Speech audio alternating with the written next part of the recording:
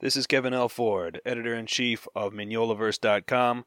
You're listening to the Hellboy Book Club, reading Hellboy comics and talking to their friends. Reading Hellboy comics and talking to our friends.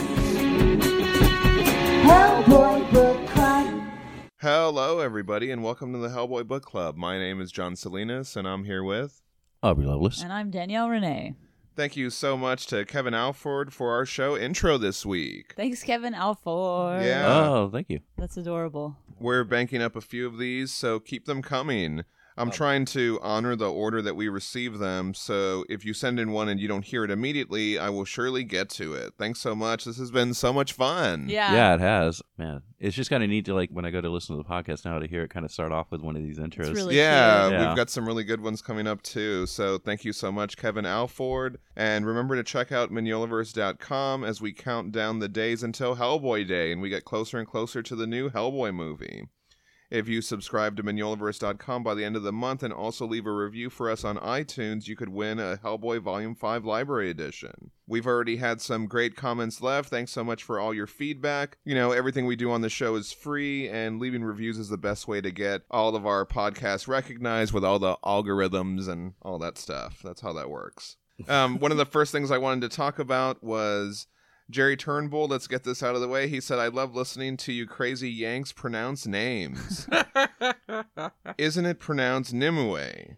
And he linked a video where it is pronounced like that, and it was like a Dark Horse video Nimue. about Hellboy Okay. and about Nimue. And Nimue then, sounds better anyway. and Mark Tweedale Yeah. also posted a video showing this pronunciation, so thanks so much for clearing that up. You know, I didn't really know how to pronounce it. I just Googled it. How do Yeah. you pronounce this name? So And glad we've that's got what an it gave entire me. episode where we're saying that name over and over again and we're doing it wrong. Very Well, cool. anyway, Did we also do that with Grogok the first time? I think so. And well, we also did it with the most egregious one was probably Mignola, we said on the first episode. Oh, yeah, the worst. Oh. So horrible, anyway, horrible. but we quickly got corrected, and so I always try and yeah, let us know if we're not pronouncing something right. We should just go back and edit it over. I with know I just, like, should. Mr. Black. Mr. Black, yeah. And kind of going Exactly. No, exactly what I was thinking. And kind of going along with that, Mark Tweedale said, I'm actually really glad the Hellboy Book Club crew are doing these podcasts because I'm really lazy with names. I often read them without ever thinking how they'd sound. Grogok only existed as soundless letters in my head until this podcast vocalized it. I remember doing an interview with Mike Mignola once about Kashi, and the two of us pronounced his name so differently, we didn't know what the other was talking about for a little bit. Mike says Kashki, and I Oh. say Kashe. Yeah, Huh. and what I've read, it's Kashi. That's what I've read is Kashi. So, Right. you know, these are all different. Looking online, there are a lot of variations on Kashi. I think there's even an interview with Katie O'Brien where she talks about how they still haven't figured out the correct pronunciation of that one. But there's a pool of more likely to be correct ones. Yeah, so I'm glad I'm not the only one that struggles with all the pronunciation stuff. When Sure. I started this podcast, I didn't perceive that one of the most challenging things would be pronouncing words. Well, it's like you don't really think about it until you got to say them out loud. So, yeah. Yeah, when I posted about the comparison of Nimue and Grogok with the previous love, Duncan Fagredo gave us some feedback again. Yay. Awesome. He said, nice spot. I don't even think I realized this when I drew it. I'm sure Mike specified the pose in both cases, so it's intentional, even if I was too caught up drawing to realize. That's great.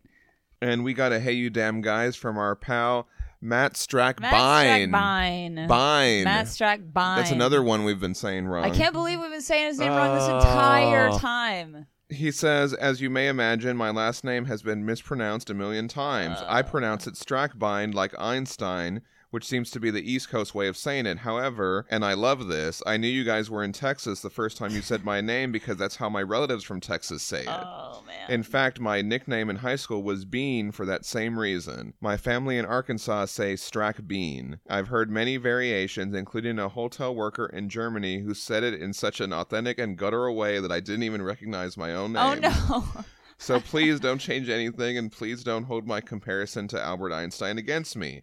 Our similarities stop at last name pronunciations. Well, and you'd think, though, that once someone would hear that they've been pronouncing your name incorrectly, that they would correct themselves. But apparently his family in Texas just like, fuck it. Yeah. All right, Mac Strackbine. Strackbine. Sorry about that, buddy.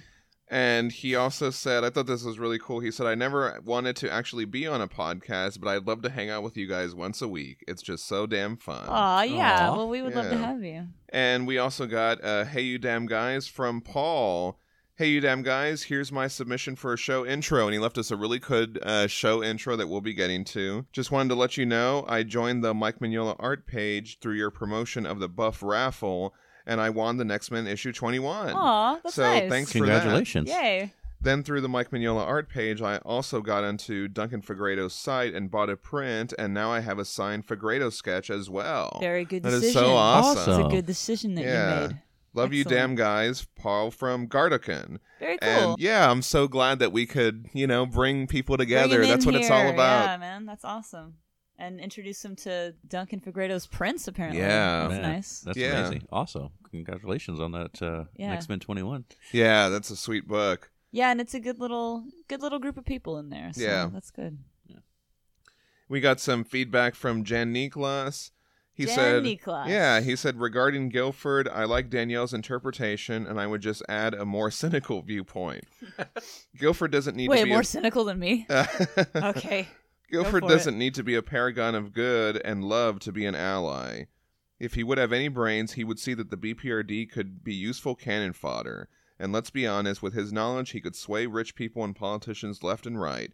He could create his own vaults with thousands of followers doing his bidding. So why doesn't he do it? Either because he believes that his plan does work, or because, well, he can't. He really can't convince anyone of his cause besides the Order. That's why he needs Liz, because otherwise he would only be a servant for anybody else. He wants to lead, but he doesn't have it in him. So if Guilford represents anything, then that he represents inflexibility, when you think you have the answers but are too ignorant to be really effective. I also wonder if part of that is he's actually he's convinced that he is experiencing the literal future that cannot be altered. Right, yeah. So he's just like, all right, well, that's it. I don't know. I have, Yeah. I hesitate to speculate beyond that, but I keep getting the sense that he's like, no, you don't get it. This has already happened. You can't change the shit. He seems to be really like Yeah. harping on that one point. Mhm. So it's kind of, And we'll talk about that a little bit more today Right. on this episode. And he also said, on to the Wild Hunt. Okay, confession, I didn't really like this one the first time because it was the middle part of the trilogy, and because with this one, I finally had to accept how different of a character Hellboy had transformed into. In this story, we can really see how worn out he is, because he seems to believe that he has no free will and that he is only a tool for destiny. So far, we have seen destiny only as a power of destruction and chaos. But now with this kingly heritage revealed, he now knows that he can be a real savior, a protector of mankind. But is that really better? For him, I mean, becoming the King of England only means that now he has to fulfill another role, saving the world instead of destroying it. It doesn't matter what kind of man he is, as long as he leads those armies and kills Nimue quickly. So yeah, free will doesn't exist, HB. You are a tool and the universe will use you either way. Maybe. that's grim. Yeah. It's fucking grim. He also said, I didn't like the Wild Hunt before, but now I dig it. If we are honest, this may be the longest HB story so far, but for the actual story, it is only a very long prologue, and most of the time we spend with HB's character development, and that's why it's so great. I don't think there has been any Hellboy story that digs so deep into Big Red's psyche and neuroses. He has finally broken down and forgotten who he is. My favorite scene when he goes to pull out Excalibur and everybody comments on it. There's just something about it that makes me tear up all the time. I think it is because those people believe in him, and we see Hellboy as the person he really is. Good, kind, a little grumpy, but overall someone that enriches your life, and you want to be your friend.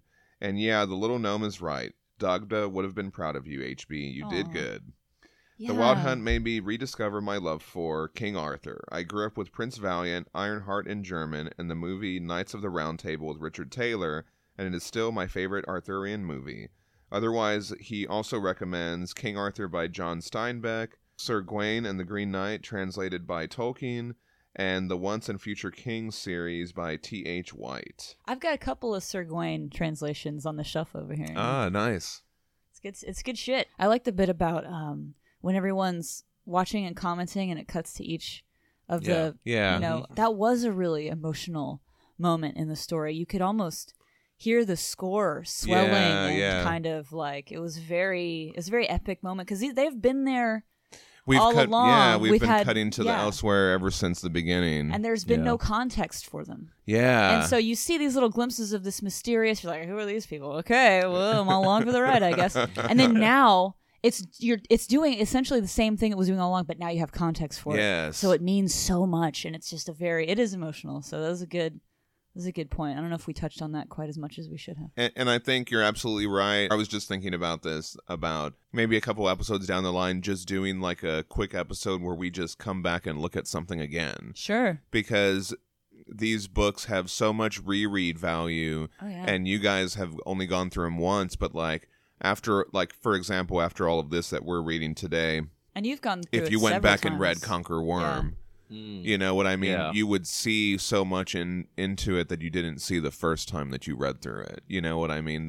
So there is that kind of value too that I think is just really enjoyable. Yeah. Colin DeGraff, he left us some really cool memes that he made, really specific show memes. Those were good. As a trusted member of the British government special council for combat readiness against Pendragons or crap, I believe this is required reading for all elected prime ministers, and it said in case of Excalibur. That's great. And it was like a contingency plan for. It looked anyway, good. No, it looked like really good. The graphic designer I that did the your school handout. I didn't did see that. that That's good. You didn't see that You one? didn't see that? It was really good. Yeah. We'll post it on all the social media. Yeah, it was really funny. Where was it? It was on the show notes for the episode for the Wild Hunt Part 2. It was in the actual that comment thread. There were a couple that he put in there. One of them said like Battle Crow, and it had like an album, like it was like an album cover. They're really good. Good job on those. I gotta go check those out again. Because I saw them. You showed them to me on your phone, but I didn't have time to actually go look at them myself on my own device or whatever. So I gotta go back and look at that. Ross Radke said, just finished reading Wild Hunt. Ross Radke. First time since it came out, I think, and so many thoughts, but mostly just holy crap, this was just as good as I remembered. I love how Mignola ties so many threads from short stories together. Fagredo's art is so good. I read The Once and Future King in high school before the Wild Hunt trade came out, so when Morgan Le Fay appeared, I realized what was about to be revealed, and it blew my mind. I was also reading Stephen King's Dark Tower at the time, which borrows from Arthurian legend. Do you've read Dark Tower, right? Have you read all that? Oh, yeah, okay. There's something about Arthurian He's about legend to get in there. into the Dark Tower. I actually kept meaning to bring this up like a few times. So Roland is from the House of El, which is descended from Arthur Pendragon, and his revolvers are said to be made from Excalibur. Oh, that's awesome. Spoiler warnings for the Dark Tower series. Sorry, guys. Oh shit! They're not Put major. the spoiler warning before you say the thing. They're not major. Plus, the series ended like Yeah. almost 20 years ago. Okay, well, so. there's a statute of limitations Yeah. on that then. Ross Radke also said, we get some of the darkest character moments for Hellboy, but I love how the denouement stacks HB jauntily swinging his sword around with Alice, Grogok's realization, and the sinister reveal of the Osiris Club. Another thing I wanted to mention is when Hellboy turns down Morgan's wine. He's been drinking with skeletons a lot lately, and this subtle refusal was actually a substantial bit of characterization. Hellboy knows he needs to be sober for what is about to happen. And also, Ross did draw that jellyfish creature. Yeah, that you sent that to about. me. Yeah. yeah. About him turning down the drink. I took it as he was like, "Oh, I got to be sober. I've been drinking too much." Right. Yeah. So he's trying to have that clear head. Sure. Drew Campbell said, I don't think you guys mentioned it, but I think it's worth pointing out that the little demon's line to Hellboy, "Remember me when you come into your kingdom," is a direct quote from the Bible, said to Jesus by one of the thieves who was crucified with him. It's a nice little reinforcement of Hellboy's messianic or anti-messianic destiny. And speaking of messianic imagery, I hate to break it to you, but in the original Norse myths, there was no requirement of worthiness to be able to lift Mjolnir. This was an invention by Stan Lee and Jack Kirby. I think it was supposed to be very heavy, but it was definitely stolen a few times by some clearly unworthy types. Thor himself was originally pretty unrefined. While he did heroic acts, he was not necessarily associated with nobility. To anyone interested in fairy lore, I highly recommend the book Fairies by Brian Froud. who did all the design for the Dark Crystal and Labyrinth, and Alan Lee, known for his illustrations for Lord of the Rings and design work on the films. It was my first introduction to fairy folklore, and the illustrations are beautiful and magical. Nice. Yeah, and we also got some more feedback on that little quote. I really like that this was pointed out because I never would have caught this. Matthew Boyne said, Hellboy reflects a lot of Jesus imagery, but not how most heroes do it. Christ is all God and all man. Hellboy is all demon and all man. Hellboy is the beast of apocalypse, and Christ at his second coming will bring about the end of the world. And then we have this scene where the devil comes to Hellboy and tells him how to beat the Duke and tells him, remember me when you come into your kingdom. This is the exact phrasing that the good thief who is crucified next to Christ uses when he proclaims Christ's divinity. The response is, truly I say to you, today you will be with me in paradise. So I wonder how that will parallel with Hellboy. You know what I mean? They're kind of putting this little seed in there. Surprised I didn't catch that as all the religion that was, that I got Did as a you kid. remember that now, though? Oh, yeah. Once you Yeah. said it, I was just like, oh, of course. Jerry Turnbull said, my favorite Arthurian film is Gawain and the Green Knight from 1973. Sir Gawain. And at Gary Dowell said, Excalibur really is the best King Arthur movie by a wide margin. You should start with it. Some reasons why, and so he linked to me this article on why it's one of the best movies. All right. And he also said he also wrote a review on the shitty King Arthur Legend of the Sword movie, in case you want a few reasons why you should avoid it like the plague. Shit. Is that the new one? I guess so, What yeah. if we like to watch things that are bad and Maybe. not good? I'll admit I am curious of watching it like the same way I'm curious of watching like a train wreck of a Right. movie. Right, that's what I'm saying. Is it good bad or is it bad bad? Like, is it enjoyable bad or is it like, ugh, just turn it off or is it enough already? You know? Ed Moore at Teal Productions said, A Knight's Tale with Heath Ledger and King Arthur with Clive Owen are two better movies in my recent memory. Oh, man. So yeah, I kind of want to. I want to see all these movies. We I gotta want to do watch all like these a. I fucking want to do like movies. a binge of just all these Sure. different King Arthur movies. Oh, no. Gotta make sure you include Monty Python's Holy Grail in there. Oh, man. Oh yeah, and I think We gotta throw in First Night. yeah. I forgot. There's also this. the musical from the 50s or 60s, Camelot. Now, What? You can skip that one. is what? Yeah, no, it's real. Somebody put, oh yeah, Brandon Wilder said he posted a link and he said, Danielle, this is the movie you mentioned in the second Wild Hunt installment, and it's Merlin with Sam Sam Neill, Neill. Helena Bonham Carter, Wow. Martin Short's in it, James Earl Jones. It's quite a cast. Yeah. Here, let me So see I the- want to watch this one too. Yeah, man. For sure. I think I remember that cover box from when we worked at Hollywood. Yeah. Gotta watch that, dude. Oh, man. So Oh, I want to man. see that one. Surprising Definitely. that there's not been a Muppets. King Arthur? Muppets in the Oh, King that Arthur's would be great. court. Surprising? Yeah, it's surprising. You think that would be some subject matter that they would be like, all right, let's do it. You know, Kermit's Lancelot. Piggy is whatever. They do have Whatever her fucking name is. Guinevere. they do have a kid in King Arthur's court. They do. They do Oh, have yeah. that. Wasn't that the one with the baseball? I think so. Oh, man. Well, and then they have that new one right now, right? Isn't that about a kid? The King boy Arthur? who would be king. Yeah. Yeah. Wowzers. Kevin Alford said, Kevin Alford. I totally got that they killed Hellboy in the island, and that's why he only spends time with Dead afterward. Totally clear in my opinion. And regarding Grogok, he said, you guys want good things for him? He literally caused all this because of petty vengeance. Yeah, but I feel Rehabilitation bad for and him. rehabilitation and forgiveness are great, but he is beyond that. No, I feel bad for him. I think, and we talked about this a little bit, it's just a testament to the good writing, I think, Yeah, where it makes you that feel you feel sympathy for something some of for- these yeah. characters. I remember at the end of, I think it's the epilogue for Conquer Worm, there's a very sympathetic scene with Baba Yaga and Rasputin that I really Yeah. like. Yeah. Yeah. And it's kind of like, they're bad guys, but you still, the writers find a way for you to make you feel That is emotions some about good them. writing. Well, I do feel bad for Grogok, but he still needs to get what he deserves. Right. Oh, I love him. And actor Douglas Tate, who was apparently playing Grogok in the Hellboy Wow. movie, he gave us a thumbs up on my post Oh, about that's that great. character. Wow. Oh, awesome. Jason Abaddon said, was Astaroth trying to warn Grogok not to lose faith? As soon as he loses his faith, that's when everything's lost. Because remember, he Oh. said he came to him with that cup and he was like, do you still believe? Right. I thought that was a good point. He said, you guys were talking about how cool it was when the little fly escaped from the Archduke's ring. We've seen that imagery before in Boxful of Evil, where the trap demon was initially a tiny fly, Right. which seemed to be the essential form of demons, or possibly it's a punishment for demons to be humbled and reduced to such a harmless form. I could see Astaroth doing that. Or if it's House of the Fly, like if they're a demon from Yeah. that specific house. I do remember that fly. Yeah, Box that was. of I'm Evil. I'm surprised I didn't remember that. Yeah.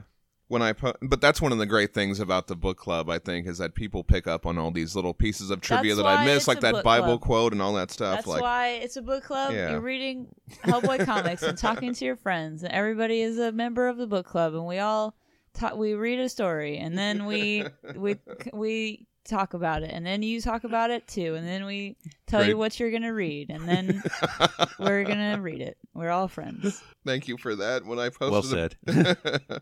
when I posted about Hellboy seeing the Beast of Apocalypse in the mirror in the Midnight Circus and the Wild Hunt, there was a good little. I just had to capture this. There was like a back and forth between Jason Abaddon Yeah. and Comic Book Explorer, who also follow us and give us likes on Instagram. Check them out. And Jason said, the Midnight Circus is without a doubt the best Hellboy anything. It's a perfect self-contained fairy tale with Figueredo turning the art up to 15. And then Comic Book Explorer was like, the Wild Hunt's better in my opinion. Better setup and development of Grogok, Nimue, and brilliant foreshadowing. Duncan Figueredo's art is simply icing on the cake. And then Jason's like, I see where you're coming from, but the painted art in the Midnight Circus is just so lush. The color's even more sublime than usual, too. I'd love to get my Figueredo ink wash colored in sepia like that. And then Comic Book Explorer's like, okay, art-wise, the Midnight Circus, but story-wise, the Wild Hunt. I just really, really liked seeing It's that. interesting because, Yeah. and for Yeah. me, the story cannot be divorced from the art. Right, The art right. is telling the story. This what you have. You know what I mean? Mhm. Otherwise, just read a book. Mhm. Like, you know. But I think that's an interesting. It's an interesting little discussion. And I think that a lot of people's favorites are Darkness Calls and the Wild Hunt. We were talking about this. Yeah, and we were the talking about this. Midnight Circus ranks up there, too, pretty high. I don't know. I mean, I would just say that the artwork in the Midnight Circus and that dreamlike quality of the brush is just something superb. But then, like, yeah, I mean, the artwork in the Wild Hunt is also just straight up amazing. And both the stories, I mean, I love both of them. And it's just Yeah. like they're just different stories. And when one is like Hellboy's a kid and kind of learning his Right. destiny, and this one, it's also a continuation of that. destiny. Yeah, it kind of carries that theme. Yeah. And then you throw like Darkness Calls in there, which I have a fondness for with Kashi and Baba Yaga and all that crazy stuff that happened Right. in there. I guess with the way that we've been like just kind of reading like a story a week for the last forever, to me it's just like it just feels like it's all just one story. Yeah. And these are just different chapters Yeah. and parts of it, and Yeah. it's hard for me to say which one I would actually like better because like that time when you had us rank everything, that was really hard. man. Yeah. We have another one of those coming up, not Oh, today, but no. on a very future soon episode. We'll be doing that again. And this week we're going to be talking about King of Fear. King of Fear was published as a 5-issue miniseries from January to May 2010. Written by Mignola and Arcudi, art by Guy Davis, colors by Dave Stewart, and letters by Clem Robbins. And the Mignola covers on this series are so awesome. I'm really glad that he's back on the covers for this story arc. Yeah, these were really good to see. For sure. I got excited about that. We open in Washington, D.C. Director Manning, Abe, and Liz get grilled by military officials regarding the casualties that took place at the Battle of Thadadries in the Black Goddess. The military guy says he doesn't have confidence in the BPRD since they're supposed to be the monster experts. Manning says, you have accounts of the men who survived the battle. You saw what happened in Munich. And there he's referring to the events of the warning. The Frog Menace is back and worse than anything we've seen. The military guy says, yes, that much is obvious. That's how we were able to get blank check funding for a new offense. Manning says, Liz and Abe have researched a new target, but the military guy says this will not be a BPRD operation. The armed forces have domestic sites where they plan to concentrate their forces. Well, yeah, the one guy was saying, "Oh, and where is it? It's in Mongolia." Like, Right, you know, yeah. He's Yeah. not liking that they're They're not going to concentrating go on over other there parts of the anymore. world. Exactly. Louisiana, Idaho, and Nebraska, Abe says there hasn't been any activity at those sites for years. It appears as if the armed forces, they're only concerned with sites in the U.S. Right. As if it's not a global Right. like issue, as if it's not something that affects everybody. Yeah, because I mean, if it's an apocalypse, Yeah, it affects I mean, everyone. Yeah. Right. But this one guy, he's like, I don't care if those crabs show up in Siberia. They say international cooperation is problematic. On an emergent basis, it can be facilitated. So they're basically going to wait for something to happen before they go in and assist. What They're a gonna great wait, idea. Yeah, We're going to wait until it's broke before we try and fix it. right. This guy, he tells Manning that the BPRD can feel free to operate within their bureau's charter, but the armed forces will no longer be at your disposal. One thing I wanted to point out was like in the sketchbook for this issue, in the back, he refers to all these military guys as he just like Army, Navy, right. Marines. Oh, okay, I just yeah. thought these are just nameless suits. I just thought that, I don't know. I just thought that was funny. That No, is it's really good. funny. I didn't catch that. I guess so. The point of this scene is showing us that they don't take this shit seriously at all. Right. They don't think that any of this is important. And it's so weird Yeah. because they're giant monsters. Like, wouldn't you be like, okay, we need to come up with a fucking plan on how to stop these giant weirdo Right. hell monsters, right? You would think because they're popping up all over the globe that everybody would be like, They're huge. They're scary. Yeah. What I mean, they're like nightmares. Right. Like we can talk about trade agreements later, but I want to talk about these giant monsters that are going to destroy the world first. He's like, we're just gonna strip you of all your power. And you're Right. not gonna have any armed forces You just helping have you. those BPRD soldiers, and that's Very it. weird. Yeah. Very weird response. That's that then, Abe says, as he walks out with Liz and Manning. Manning says he'll talk to the chairman alone in a few days, but Liz says, why bother? And she The- lights up a cigarette. Yeah, Dave Stewart, man, and you can really see. I don't know. Is it just me, or is it he steps up his game with every single issue? You notice that it's more and more Yeah. the way that he paints the pages. It's like it's Well- incredible. If you really like look really closely, just the amount of detail in his colors is incredible. And like Yeah, and just this the panel way where that- she lights the where she's cigarette. lighting the yeah, cigarette and all and- the, Yeah. it's kind of reflecting all the it's shadowing really around amazing, her face. Yeah. So, and I love Liz. She's so blasé about all of this stuff. Oh, why bother? We know where we need to go. Let's just go. Let's just get everyone together and go. And he's like, oh, you can't do that. And she's like, oh, maybe you can't do that. Right. She's the Hellboy. Right, Now. yeah. She's the Hellboy. Yeah. I like this guy that's like, ma'am, you can't smoke in here. She just totally Yeah. ignores him. She doesn't even. I love That's that what part. I'm saying. I love that. We cut to Austria, and Kate rides in a car with Bruno. It's good to see Yay. them back together again. Yeah.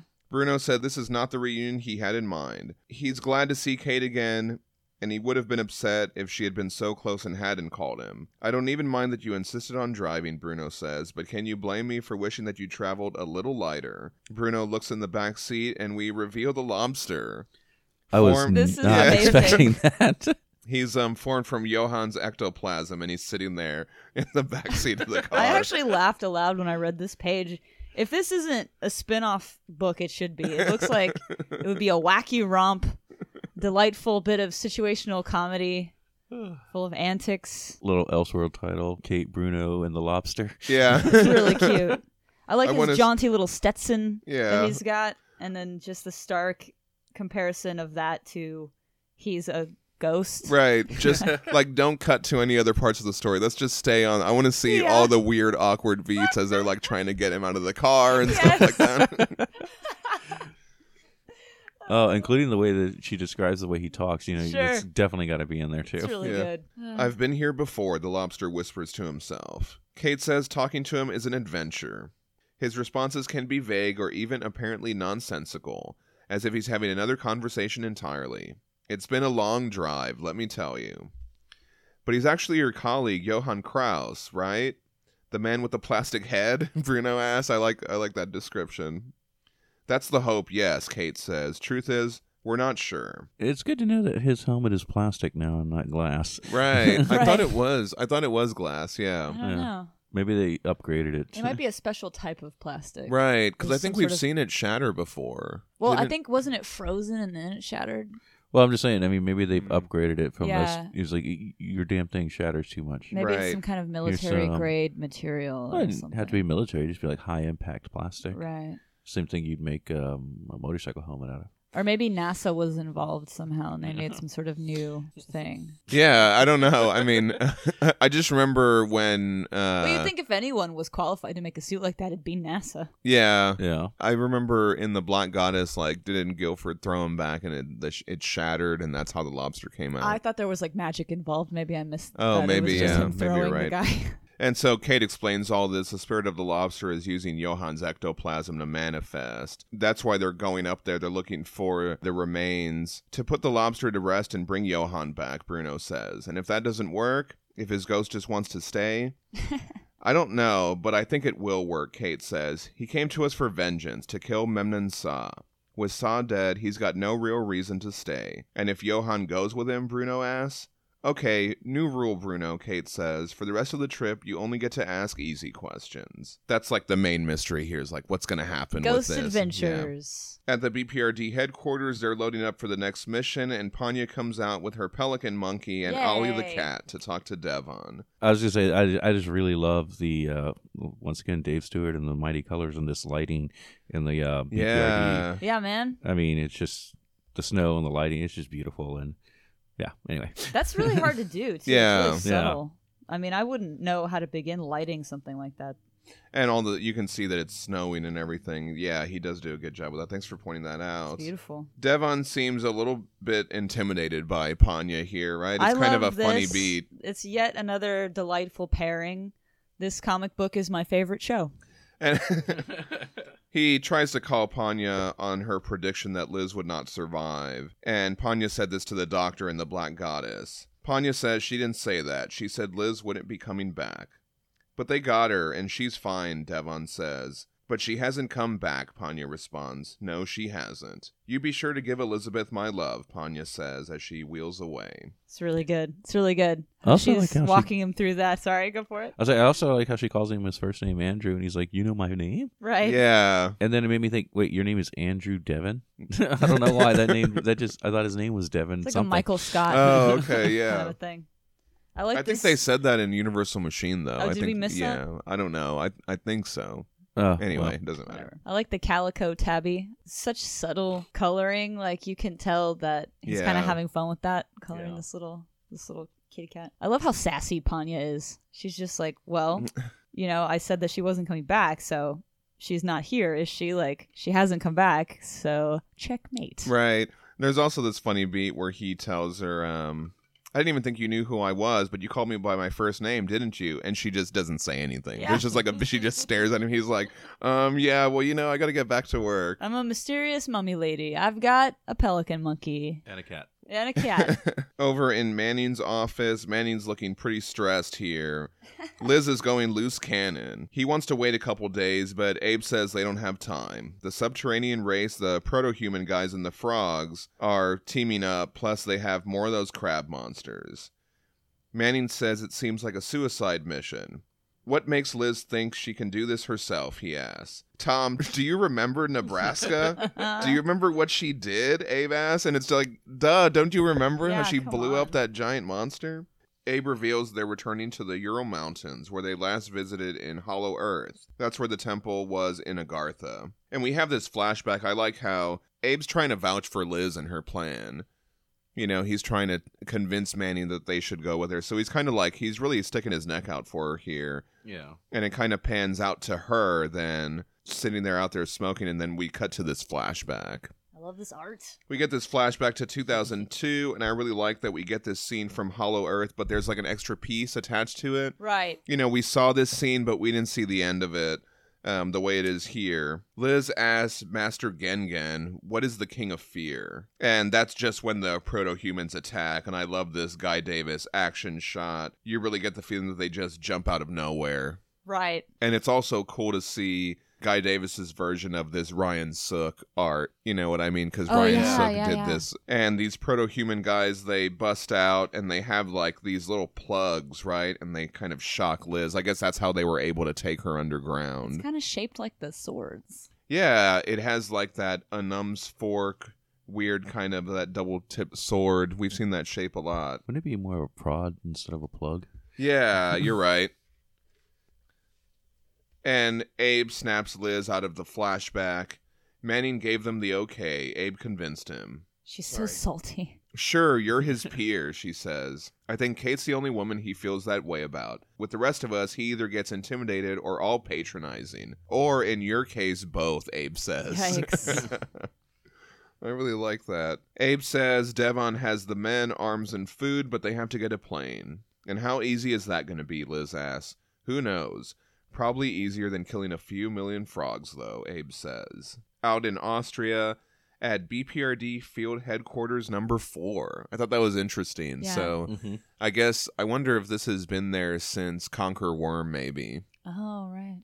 Because they were already kind of out there. Well, and I like that how they introduced the idea that it's been kind of deserted or whatever, because he's opening an empty fridge and he's like, oh, I guess I should have brought along my own lunch. And she's like, well, this place hasn't been staffed in years because of all the cutbacks. Right. So it's an interesting kind of it's a very organic way to introduce the idea that they're in a place where it's a little abandoned. Right. And all that. I also like the idea of just like bases all over the world, you know. Right. And they share a granola bar. How about you, Kate says to the lobster. You ready? We've got quite a hike ahead of us. One last trip, the lobster whispers.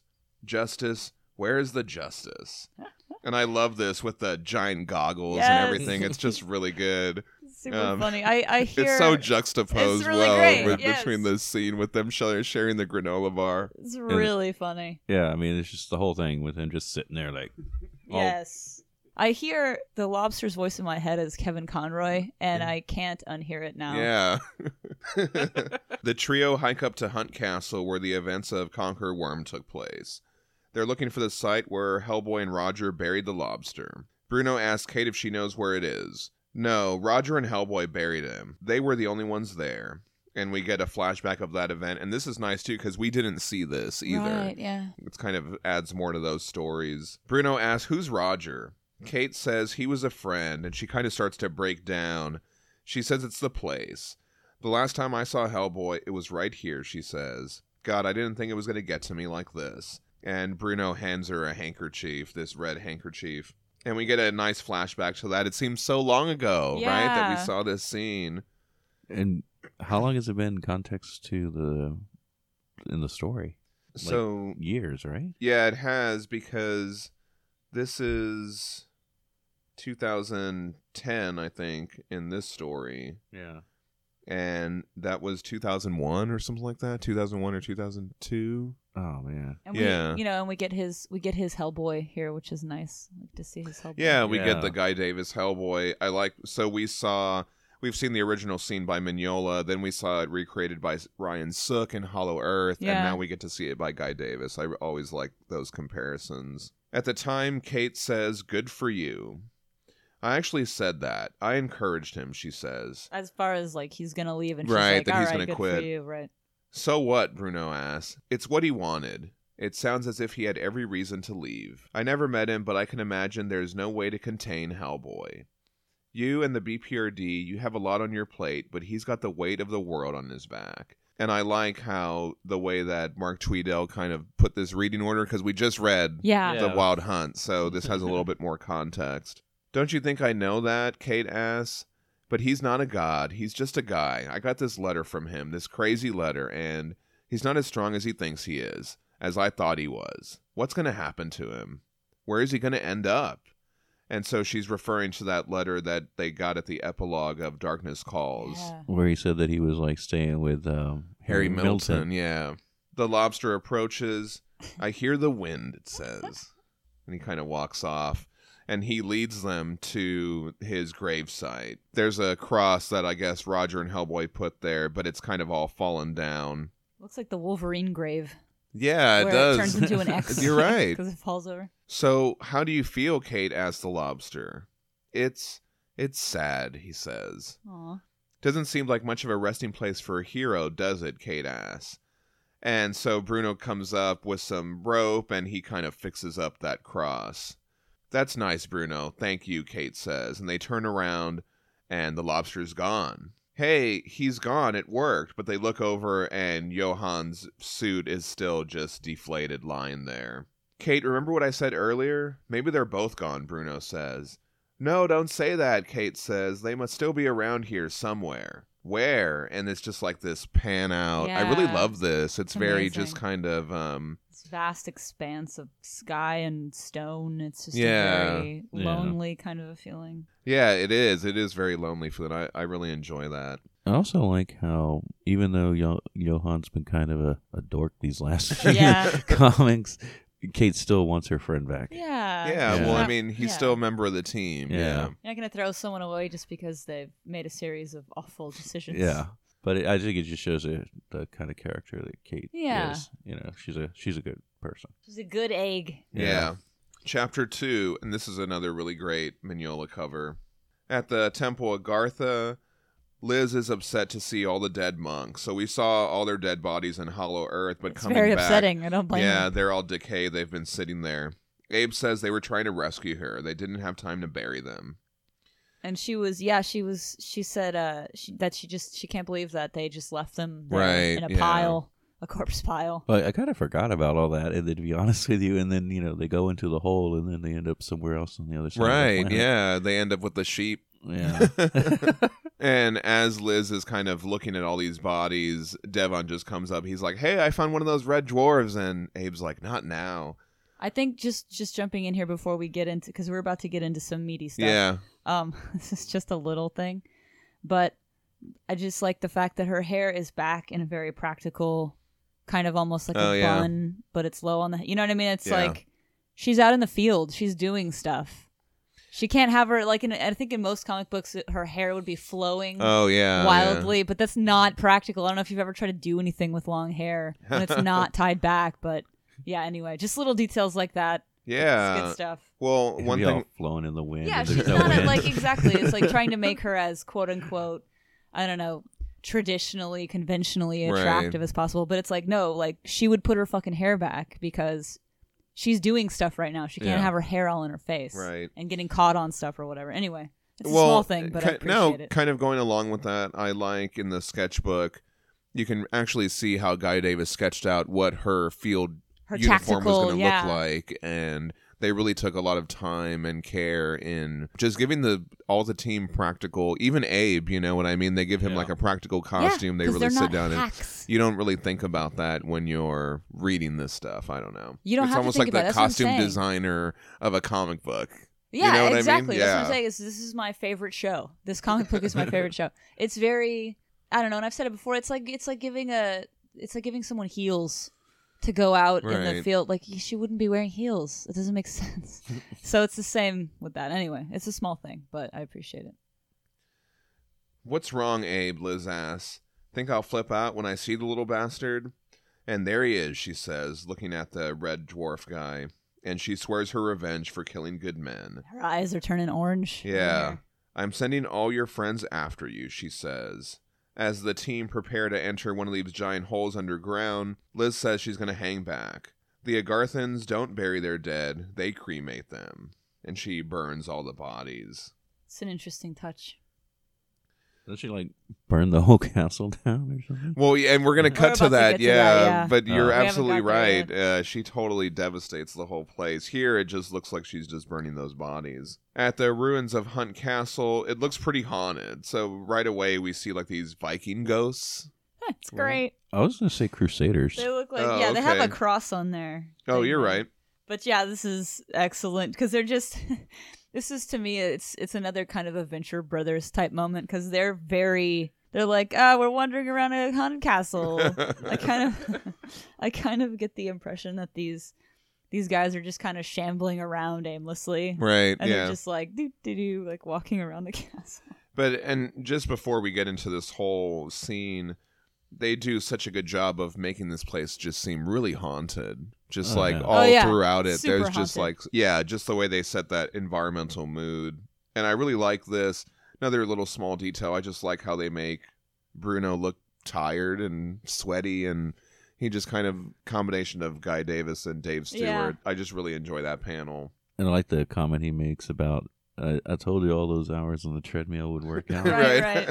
Yeah, so I guess he's been lugging around Johann's bag suit. Is that what's in Yeah, the bag? it's heavy. I wonder how much that. Yeah, I never thought about that. Like, it has to contain like a whole man. Well, she says how much it weighs. Oh, she does? Yeah, later. Oh, She says okay. like 60 pounds or Yeah, something. Okay, 60, yeah, yeah. that's pretty heavy. God, what happened here? Bruno asks, and we see the remains of Kreegraf number 10 that Hellboy fought in Conquer The Worm. Franken ape. Yeah. Which time, Kate responds. I really like that. It's kind of freaky. I'll skip it, Kate says. But Bruno wants to hear it. I would too, right? Plus, readers may need to be reminded. The first time was when Lobster Johnson was killed, trying to stop the Nazis from sending the capsule into space that would later return in Conquer Worm. They're like, here is the claw. Yeah. I like that. And the second time was the main events of Conquer Worm when the capsule came back, but the lobster's ghost, Roger, and Hellboy stopped it. And we get some awesome flashbacks to it, and I also like seeing this skeleton of this Yeah. Kreegraf number 10. It's really awesome. This table with all these dead guys around it in this cabinet, I think that's that scene where Hellboy said, "This is the worst place on earth." Do you remember that, where he opened it and there were all those heads in there who turned out to Yeah. be the heads of monks and all that stuff? Lord, this is the right place for ghosts to gather, Bruno says. Yep, and a great place to make an exit, Kate says. What's that supposed to mean? Bruno asks. As he puts down the backpack, it kicks up all this dust, and when it does, we see all these ghost soldiers in the air. It's a really cool effect. I just really like that. It's really Yeah. interesting. I wouldn't be here if I didn't have to be, Kate says. Important things died in this place, you know. Hellboy's faith in the BPRD, our friendship, I think. His humanity, maybe. And I thought I was talking about the ghosts of dead men, Bruno says. There are plenty of those here, Kate says. I'm sure. As they talk and they get Johann's suit out, the dust just continues to rise up, and Bruno just starts coughing a lot. In the dust smokiness in the air, we see like this giant battle scene. So what are these skeleton things? Are those the apes? Are those like the different ape monsters? Or I guess it's just a bunch of ghosts. I don't know. It could be. I was wondering what those skeletons guys were alluding to. Maybe they're alluding to something else that happened, but I'm trying to think when the lobster attacked. Anyway, and also this coughing thing kind of made me think of that scene with Memnon Sa and Liz, where he burned that little piece of paper, and then she woke up coughing, and Right. she coughed up that little paper. Kate seems to regret bringing Bruno up here. And yes, and so back at Agartha, we see that Liz has totally obliterated the entire temple and surrounding area in fire. She did a lot more than cremate some monks. I love you.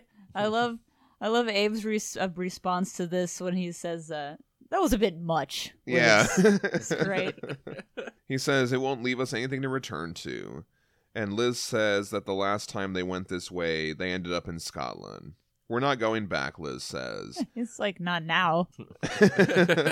And she's also leading them with this fireball, which I thought was kind of cool. Like, Yeah, this we is haven't seen kind that of before. fireball hanging in the air. She wants to pick up the pace, but the agent, it's Devon. Is that Devon right there? Yeah, it looks like Devon. Yeah. He says that the flame interferes with their...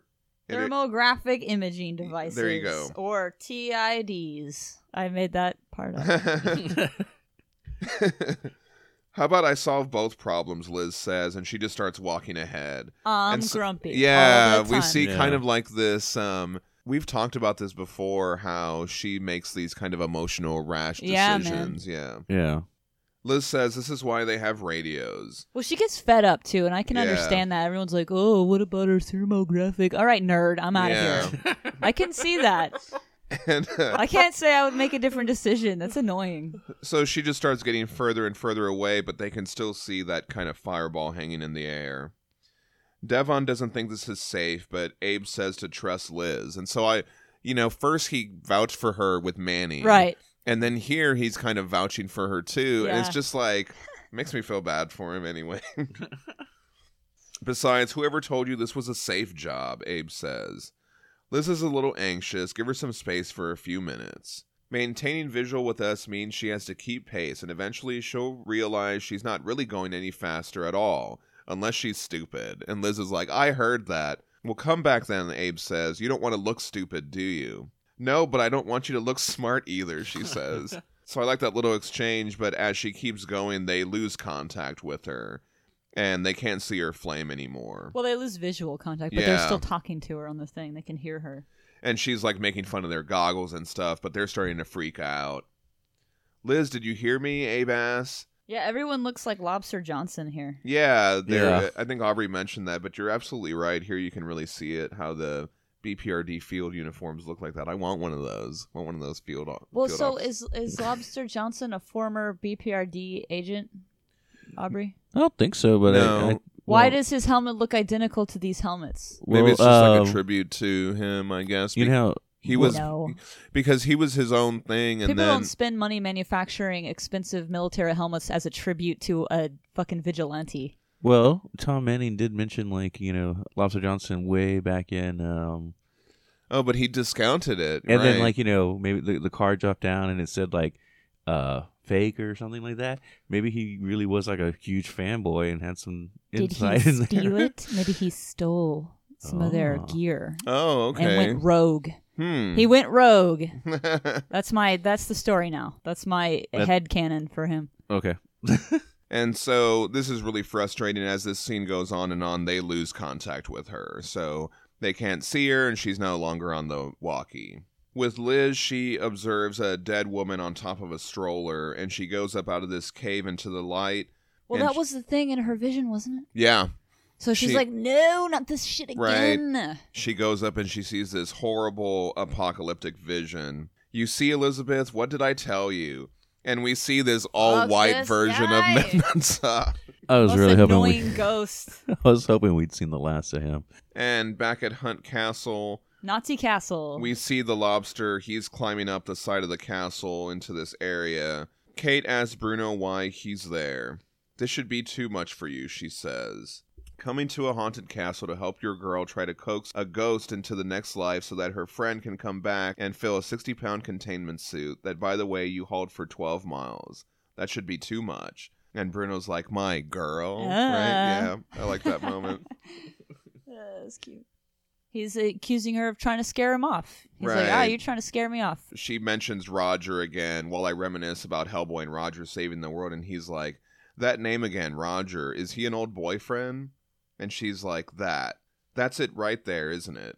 Normal women have exes. Somehow you still think I'm normal. Yeah, because how would she date? Right. Unless it was like within the BPRD. Right. And as Right. we've seen, everyone who's not in the core little weirdo clique, Yeah. everyone else seems to be a total fucking jerk for some reason. Yeah, and she's like one of the only ones without any kind of real powers, but Right. Yeah. she still is lumped in with all of that. She's the best one at doing her job, though, which is like... But I just find that interesting. Like, she's also alienated Yeah. in this way. Because she chooses to be on their side. She's Right. like, Yeah. actually, they're great, and go fuck Yeah. yourselves. And so everyone else is just like, haha, look at the weird fish guy. Or whatever. But so she's saying, hey, I'm a weirdo. My life is weird. It's got ghosts Right. and Franken monkeys. And then he's like, that's fine. I don't care. Yeah. Which is great. Exactly. I like him. We cut to the lobster. He enters this area. I think this is where he died at Hunt Castle. Right. He sees the ghosts of all the soldiers forever fighting in this haunted space. There it is, the lobster whispers. as he- Jumping back into the fray. Yeah, he draws his gun from the holster. Back with Kate and Bruno, Bruno says Kate's life is not stranger than his. The monsters in Munich would have still attacked had she not been there. Everything is changing for all of us, Bruno says. It's not just you who's a magnet for weirdness. No, okay, you want to know who Roger was? Kate asks. He was a homunculus, a man-made person grown in manure and spices. And the last new friend I made, he turned out to be a were-jaguar who ate people. Oh, man. And so, Still miss Daimyo. yeah, and Bruno's like, so you're worried I might be a monster? She's like, no, I'm not saying that. I can't have normal relationships with people. Or maybe, Kate, Bruno says, you don't want a relationship with me. And so while he's talking, Yeah. we've got down here Johannes filling up in the suit. He's inflating. Yeah. And Guy Davis did such a good job of Yeah. finally putting to rest what this, like this helmet is made of a hard plastic or a type of a glass or it's a hard material. It's like it doesn't, Right.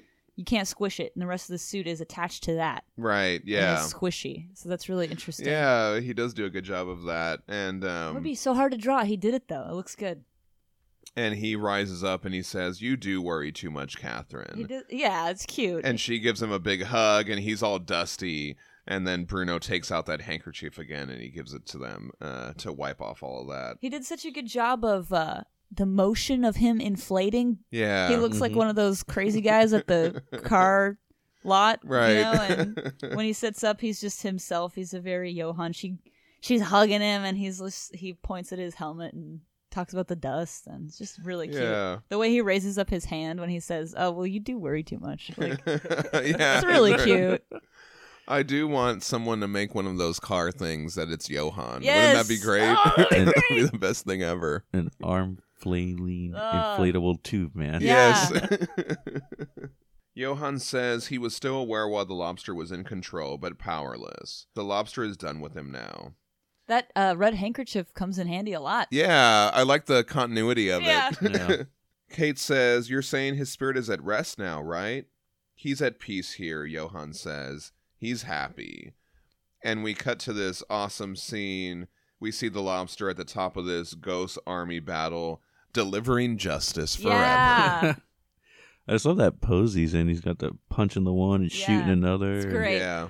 Yeah. Really cool. That's a nice little wrap up to that whole weird lobster thing, because he's been shown up or alluded to at the end of the last couple storylines for the Right. BPRD. So nice little bow at the end of that. When he was describing how basically Lobster Johnson was the driver and he was the passenger, he couldn't Right. do anything even though he was aware of everything that was going on.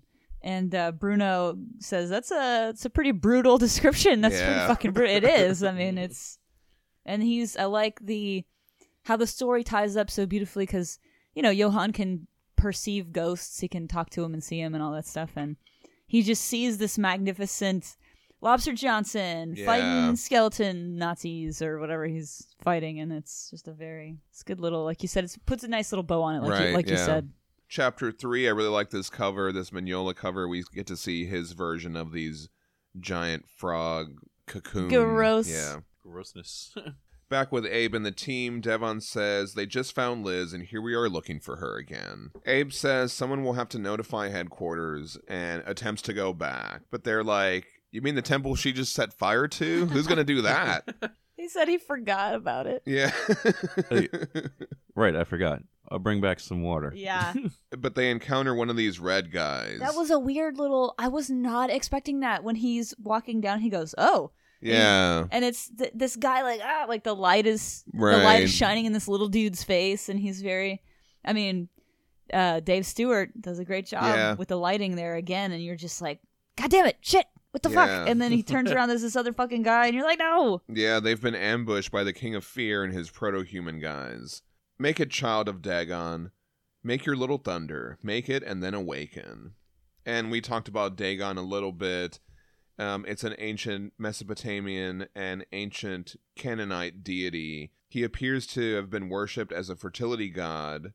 A long-standing association with Canaanite word for fish, perhaps going back to the Iron Age, has led to the interpretation as a fish god and the association of merman motif in Assyrian art. The god's name, however, was likely derived from the word for grain, suggested that it should be in origin associated with fertility and agriculture. And I think we talked about this, like it got yeah, kind of got this fish association over time, Huh. but that wasn't the original. right. Anyway, I think we talked about that That's on how another things episode. shift and change Yeah. in people's minds. Like, I can't remember which one of our friends wrote in to talk about this, but when I was saying, "Oh, in the Marvel universe, how Thor can't lift you can't lift the hammer unless you're Thor, Oh. or unless you're worthy That was of the Drew hammer." Campbell. Yeah, Drew Campbell. Thank you for reminding me. Drew Campbell was like, actually, in Norse mythology, that's not even a fucking thing. They added this Excalibur aspect to it just for the comics and the movies and Right. stuff. So that's I guess over time, people throughout history have been doing stuff like that to various Right. mythologies. And Back with Liz and her vision. She's with this all-white version of Guilford, and he's in a robe that's like the robe that she was wearing. very simple. His Yeah. monk robe, which is an interesting.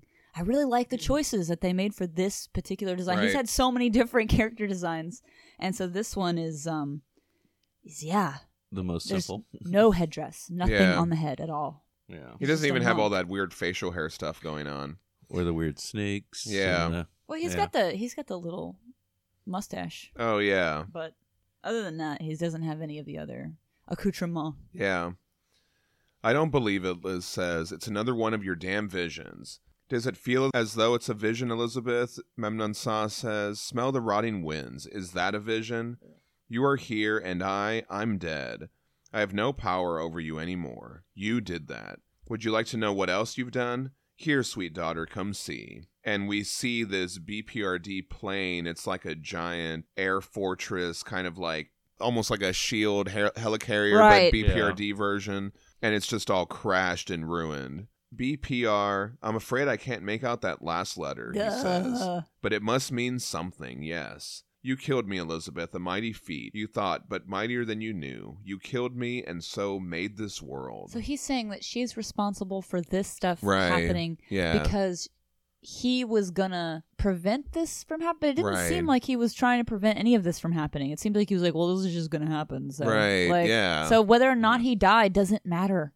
He was telling her all this shit was gonna happen anyway. Right. What is he talking about? Yeah. Shut up. Even as a ghost, he's still a dick. Yeah. Annoying. Back with Abe and the King of Fear.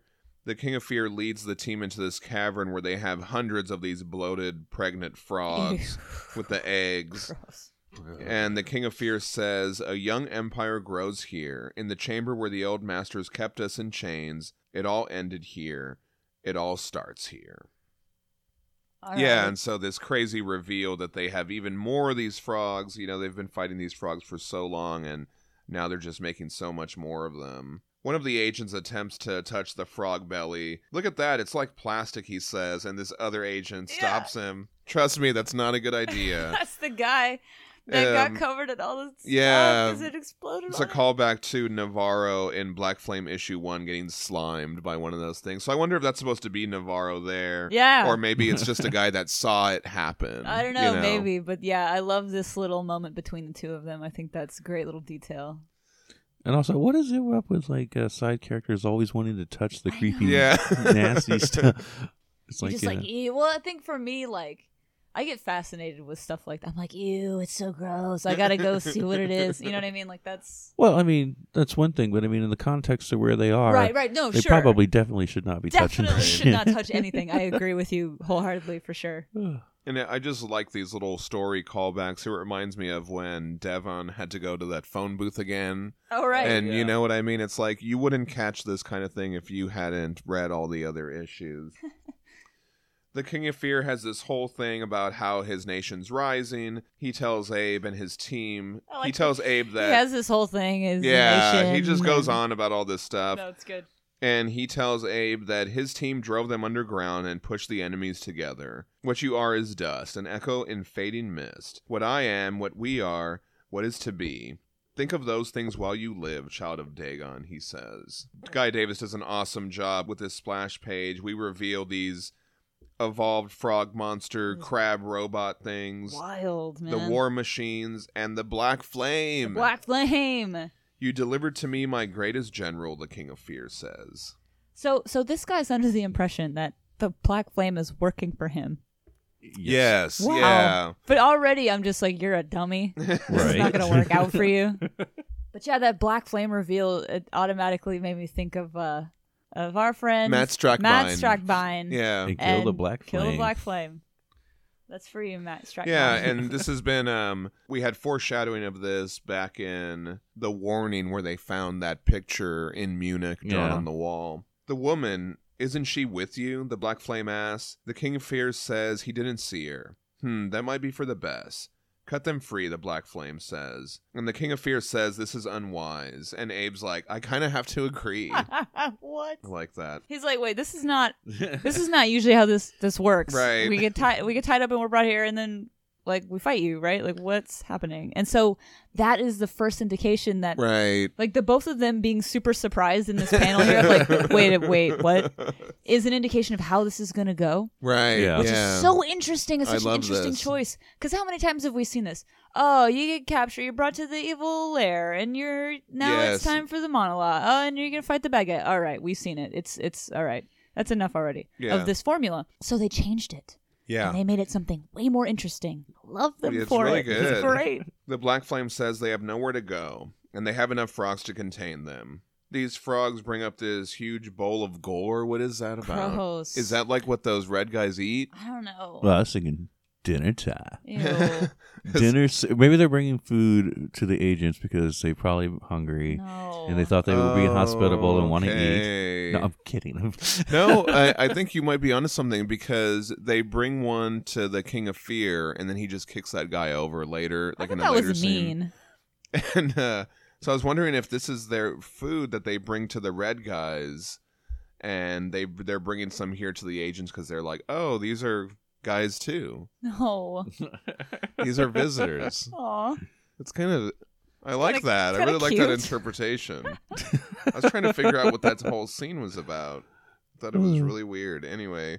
The The way ki- Guy Davis draws the black flame here in this bottom panel is like Yeah. so creepy. So I'm glad you brought that up. There are some notes about that in the sketchbook where it's supposed to look like it's an actual skull now. It's not a helmet. Yeah, No, yeah, where like the skin's all pulled back Yeah. around the teeth, the way that that's like a natural thing that happens when you Right. die, is like your skin pulls back. the whole rigor mortis kind of. Yeah. Right. Yeah. No, I was reading about that in the sketchbook. I thought that was pretty neat how he talked about the different design elements, Right. Yeah, it's and how pretty he settled on gruesome. one thing, and then Mike Mignola drew that one cover, and then he kind of Yeah. influenced the final design too. Right. The King of Fear says they will soon have 1 billion times 1 billion in their command. Abe asks, what's I'm going on sorry. with them? I'm sorry, but that the way that he says it though, he's like, "Do you know what 1 billion times 1 billion is?" And it's it's like what 6-year-old being Yeah. like, "Well, I was here first times infinity," so that kind of thing. And Abe's like, but what's going on with them? Why aren't they out smashing things? I thought that was... The Black Flame says this is a nursery for the makers of the next world. All the energy expended to bring Kathahem here, and just that one, what a waste. I've discovered how to make it easier to give flesh to the Ogdruhem spirits with the bodies of my brothers. Talking about their tongues being all weird. Right. Like larvae, they incubate in these magnificent conduits of geomantic energy. And we kind of see like they're growing Ogdruhem in these monsters, right? In those Yeah. robot They're weird. monsters. And then it's out of my hands. The Ogdruhem form themselves, grow of their own will, and through the life of the earth. I've learned so much since I came down here. My place is clearer to me. And Abe's like, look, I can't talk to him. I know that. But you, I remember you. Just now you mentioned what you did before in Nebraska. I was there, right after it happened. I was there and you said something to me. You told me that you thought you made a mistake. Do you remember that? And the Black Flame says, I do, yes, and I'm so happy that you remember it too. And it's like this really horrible, Right. creepy, awful skeleton man kind Right. of smiling a little. Yeah, he is. It's great. I was right. I had made almost the biggest mistake of my life. I was trying to master my brethren and the Ogdruhem themselves. I thought I could be the center of it all. But they were forgiving and patient in ways I couldn't imagine, and it's all so obvious now. They will take strength from the Ogdruhem in the air to raise the Ogdruhem out of the ground. I have helped them in this to restore the old lord's reign on earth. The And- skulls have lights coming Yeah. out of their eyes. That's that bowl that they brought up, right? Yeah. And it Gross. makes me think of those gore temples too, right? Because Yeah. those always had like candles or Uh-huh. fire associated with that. Mm. But yeah, sorry, you were saying that he's going to restore the old one's reign on the earth here. Right. So And this guy is like, wait a minute, no, that's mine reign. You're forgetting about Yeah. me over here. The way he yells out, it just seems like classic, like villain, like in Right, things, like, yeah. my reign. He's like a little my toddler, yeah. reign." In juxtaposition to the Black Flame, who was like a kind of a super creepy right. dude. I remember that scene in the Black Flame where he says, "I made a mistake," and then he realizes that he's not going to be It's not about him. Yeah. right, and then Yeah. they all pull him down, and he's like, "No, save me," and all this kind of stuff. Yeah. And then now he's like, "Oh no, wait, I've realized my wrongdoings, and now I'm Sure. on board for all this shit." The Ogdruhem arrive, not one at a time, but in a wave, and that accomplishes the difference. They'll reshape the world and give humanity a new and better one to die in. We'll have the blessings of this last generation of man who will know that Earth's future is righteous. And Devon's like, if you expect people to go that quietly, then you haven't studied history very well. And we get this amazing page. Yeah, this page is super cool. So The Black creepy, Flame awesome. says, "And you are no student of religion if you think they won't. For how many centuries have people been warned of the end times? When they witness the next creation, they'll see it all come to pass just as their prophets told them. They'll seek salvation in any way they're able, and we can offer it." Jeez. And we see like this side to side, like, okay, because like in Revelations it says there's going to be this like multi-headed dragon, and all the dead are going to rise, and there's going to be this devil and 666 and all this stuff. And then here we see the dead rising are the frog monsters. The dragon is Ogdruhem that has tentacles instead Yeah. of a bunch of heads. And then it looks like that's probably Hellboy at the With- top, right? Yeah, and Oh, yeah, it's that's like exactly a what I weird thought. arcane sigil, and instead of Yeah. the mountain, it's like these skyscrapers that have been toppled over. Exactly, And, yeah. no, that's Yeah. the two images side by side here with the black flame in the middle is very creepy, yeah. very metal. I really like it, and then I also like his idea of like, yeah, what's more dangerous though? Yeah. Because belief in these fucking religions is the most dangerous power to wield. I Right. can fucking control literally everything Well, with this. It made me think of Revival. Remember the Revival where they were Yeah. showing that the Mhm. being a frog was a miracle, Yeah. and all Yeah. these people there were buying into it too. He's so fucking right. He's Yeah. fucking right. You can there's already been evidence you of can that. control people's brains and their behavior with religion. That is like the most powerful weapon. Oh, Is this totally. belief in this total cockamamie fucking Right. pyramid scheme structure Yeah. thing that they're doing. And again, I mean, I remember when I first read this page, it just kind of lingered. I just kind of lingered on this idea for this a while. page is exactly. It just brings so many great things together, and it really grounds the story. I've always kind of said BPRD is a little bit more grounded, and here, even though we're dealing with these fantastical elements, there is a sense of reality to it. Yeah. I like the idea that they're handing off the plot from this I'm a monster, you gotta fight me, Right. into this you have to fight belief in ideas now. Right. And that is something that is impossible. And this is way bigger than you, and you're never ever gonna be able to do anything about it. It becomes so much bigger. It gets away from you. Yeah. yeah. Yeah, that's a really good theme. Not all are coming to us, we know, the Black Flame says. Some will make new idols to the spider and the fly. We expect that. The beginning won't be without blood. Yeah, so we've learned of that. The Those house houses. of the fly, the house of yeah. the spider. There will be some resistance, but not so much as you think. Perhaps even less than I think. If you've come to stop us, this is a pretty pathetic showing, you must admit. After our siege of Thadadres, you'd think the world's government would take us more seriously.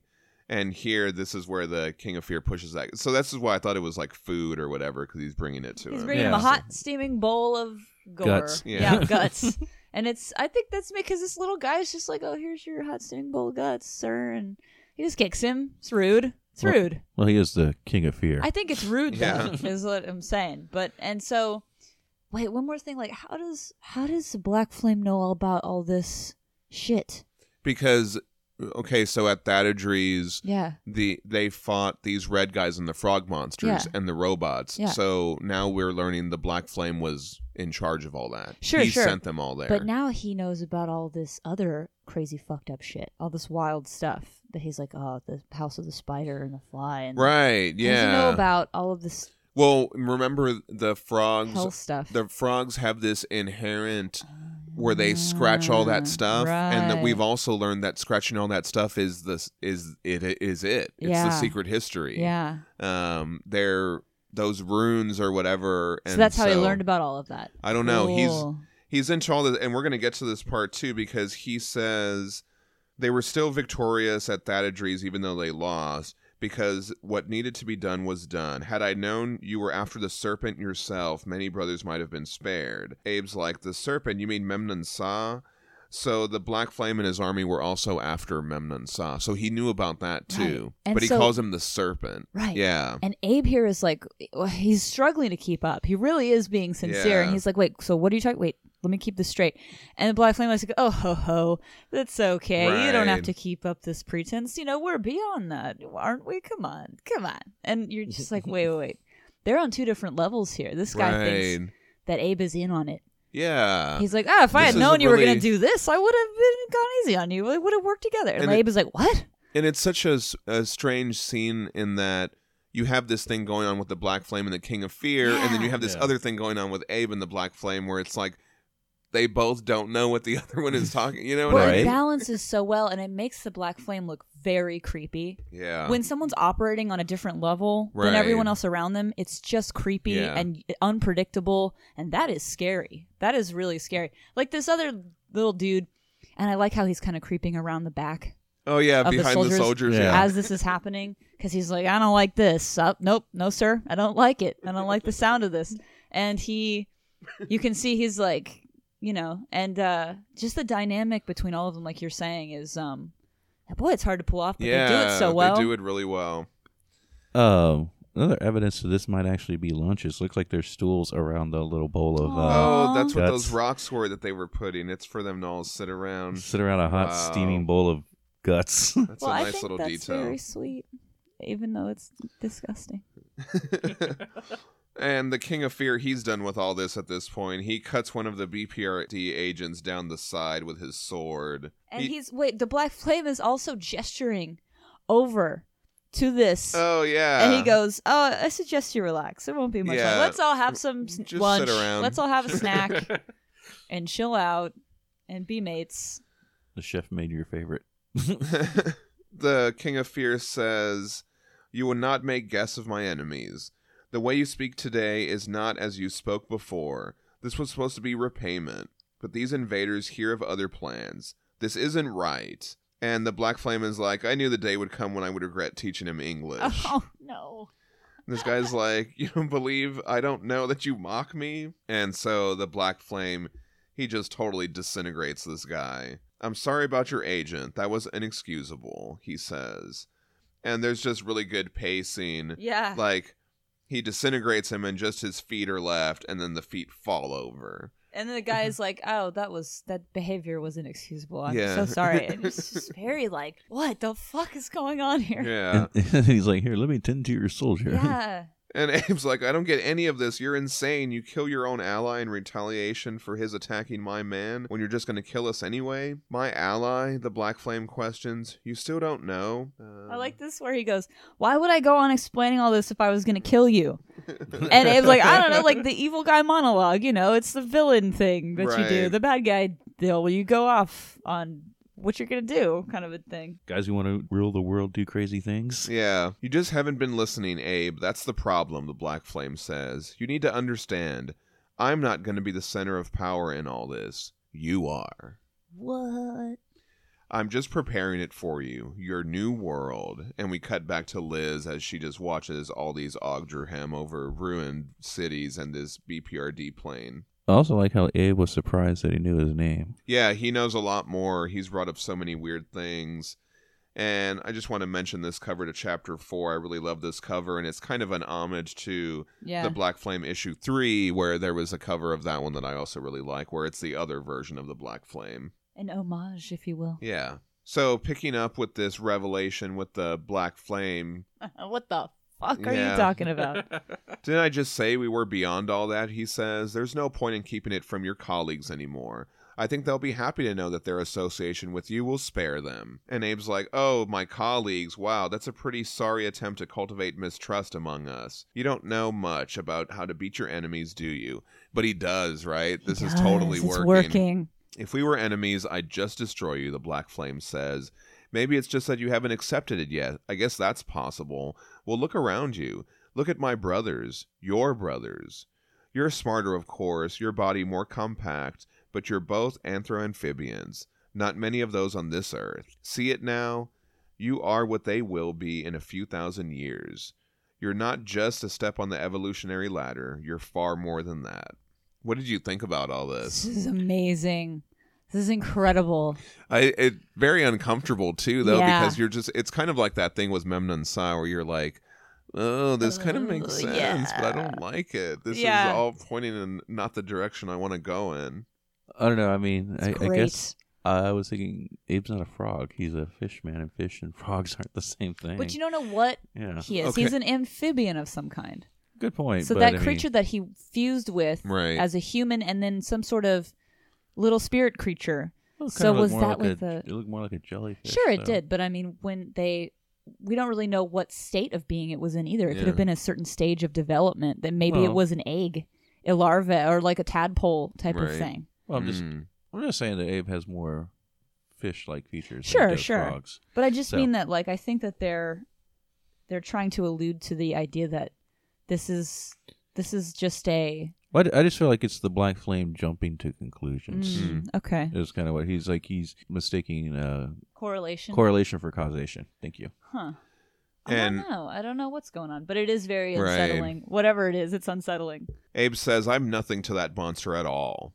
So then you think it's coincidence, the Black Flame asks? No. You are the first new man, and the new world is here.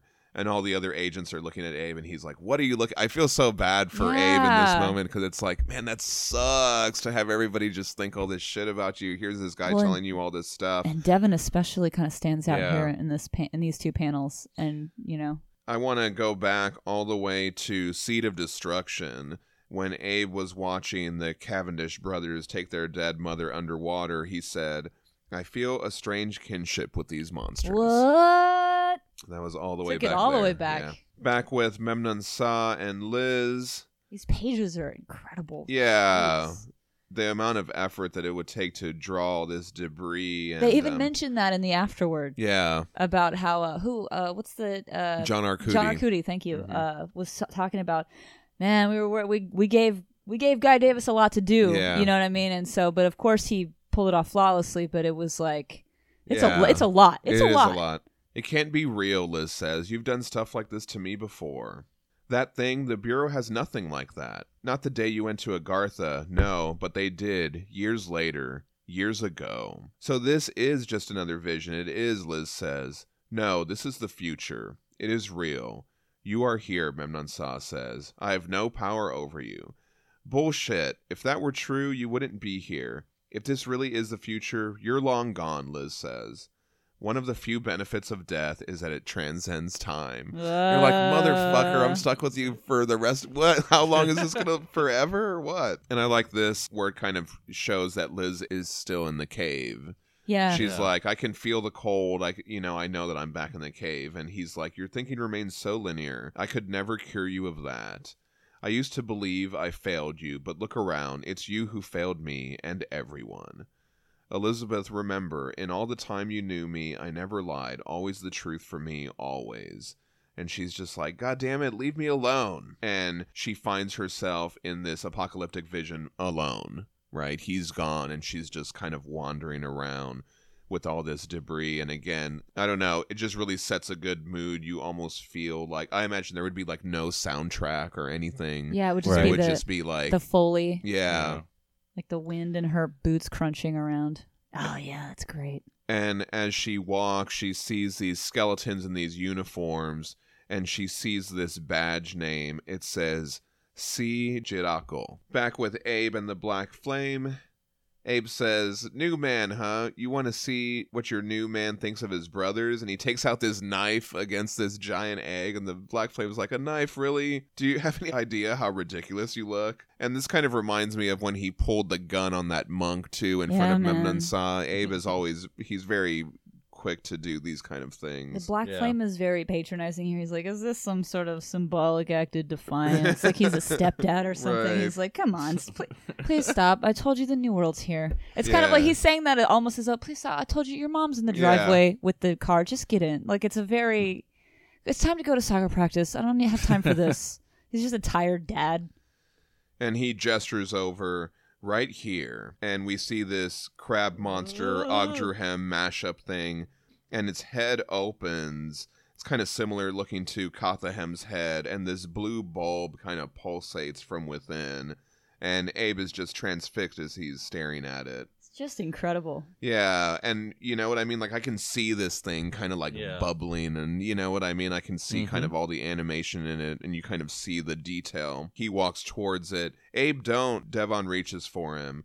but Abe just stares at this blue bulb thing. Dave Stewart. Yeah, amazing. Yeah, it's kind of glowing, and you can kind of see it looks like it has this translucency over it. There's like these red veins. Yeah, I and- was gonna point out those Yeah. veins. It's almost like blood vessel-y. Yeah. Ugh. The whole palette has changed in the entire room. Yeah, no, it has. You're absolutely right. And back with Liz and her vision, I love this like camera shot or whatever. It's like this push in through all this Yeah. wrecked debris of this plane. That is so artful. Yeah, I don't know I another don't way. know. It's so artistic. Like it's very, and all the rust over here that Dave Stewart is. Yeah, And then of course, Guy Davis with the detail yeah. everywhere. Yeah. And Liz looks at these photos on the ground. What does she see? It's like Looks like Devin. with a beard. And then Kate's in a weird suit. Panya, Anya's there with her hair up. Hellboy. Yeah, they're all in those weird suits. Yeah, and Hellboy and Liz are together again. And then there was also all the July 18th, 2000. What's that date? yeah, the suits also like you saw them on the corpses as she was walking up to Yeah. you as well. Yeah. Those are the ones. Yeah. Yeah. Now, I got just a quick note here. This is where I first saw this book. You were Oh reading yeah. it. You were like, oh my God, all this stuff is happening in this book. It's crazy. I can't see the date. What about these pictures? Why are these pictures? What is Hellboy doing in there? And I'm like, what? What's this? And you're like, oh, it's hard to explain. Yeah. Can you imagine trying to It's like- explain? Just trying to explain all this stuff, and you're like, I can't explain it. You just have to read it, but you have to read literally all of it, and I don't know how to get you to do that. And then we made the book club where we read the stories, Years later, talk look about at it with that. our friends. And so, no, but I have such a strong memory Yeah. of seeing you sitting on this couch reading this book and being like so curious as to why you were flipping out so hard Yes. about this scene in particular. And so that's something that I Yeah, these am really excited to read this in context finally after all these years. these pages haunted me for many years. 'Cause I'm you- sure as many of the other listeners. And Aubrey and I get to read this after they're all out. Yeah, Much no, more convenient, thank you. it really is. And Liz, she also sees Abe in these pictures, right? Yeah, kind of. What is that? Why does Abe look like that? It's Very mysterious. Yeah. She picks up this picture of Hellboy, and then she picks up this picture of what looks like it might be Abe. It's very, I don't know what the fuck's going on there.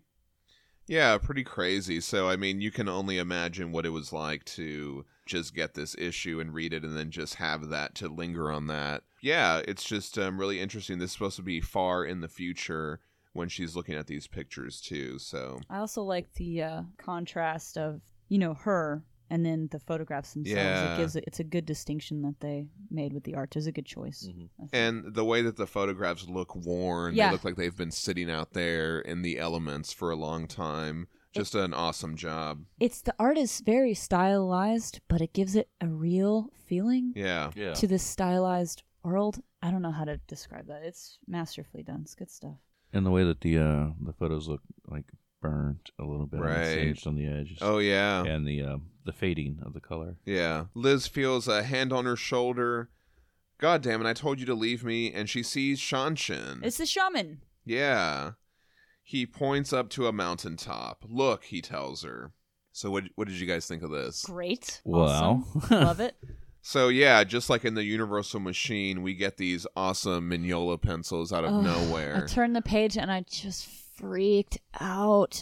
It's amazing. Yeah, it's Mignola art, and that's the first thing you notice is, oh, it's doing these pages. I can't believe it. And then Dave Stewart's watercolor Right. skills is Yeah. unbelievable. Yeah. Unbelievable. I couldn't stop staring at these pages. Just fucking beautiful. On the mountaintop, Liz sees Hellboy, and he's just kind of sitting there. He looks very kind of worn. And he says, do it. He can't do it. He's not strong enough. You have to do it. And we see Hecate behind Hellboy. And I love this. She's like kind of an ever-changing. She looks like the the Iron Maiden, but then she looks like with the with snake the hair. Yeah. snake hair. Yeah, I like this idea that she has all these different versions, and maybe she's kind of transforming between all of them. Liz, do it, Hellboy says, and we just see the lilies. Yeah. These And 2 I got pages are- chills. Yeah. Imagine you get that. You get that reveal of those weird pictures, and then later you get this too. It's just kind of like, oh my god.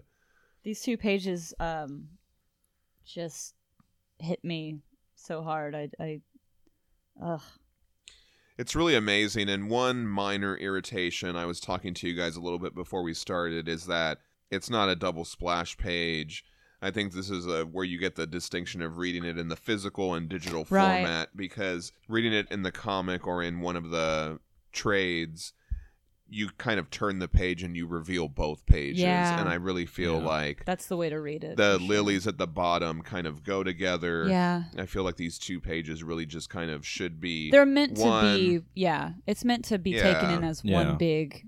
And reading those giant, art right, what's it? oversized pages. The oversized art pages, yeah, it's very know- I'm sorry, I can't get over just the subtlety in the painting job Right. that Dave Stewart This did. panel with Hecate with the snake hair. I mean, Oh. I all think of the colors are really awesome in that one. and Yeah. Hellboy and it's just incredible. Yeah, this when is a real work of art. Like this is real. This is like high art. Yeah. This is really good. And you don't, I know that a lot of people don't expect that from comic books, but this is Right. incredible art. yeah, like when I got over here today and you showed me the physical double Right. splash Yeah. page, I'm sitting here looking at this now and I'm trying to On your iPad. slowly kind of pan it to kind of get Right. that kind of same effect, but it's Oh yeah, you Yeah. can do it like that. Yeah. not really the same. I guess you you know? could turn it sideways, but it's not the same. No, you still No, wouldn't if be turn able it to do that. sideways, it'd Oh. just be. Just mention briefly which program you're using for that, though. I am reading this on Comixology. Comixology. On We the don't want people iOS, to think that we're downloading these on the- illegally or something. on the iOS app. Yeah. Right. So he's using an actual program for this. He bought this or a subscription. Is it a subscription thing? No, I buy these digital. Okay. They always have sales going on, so yeah, try to Yeah. buy them up when they have the sales. Cool.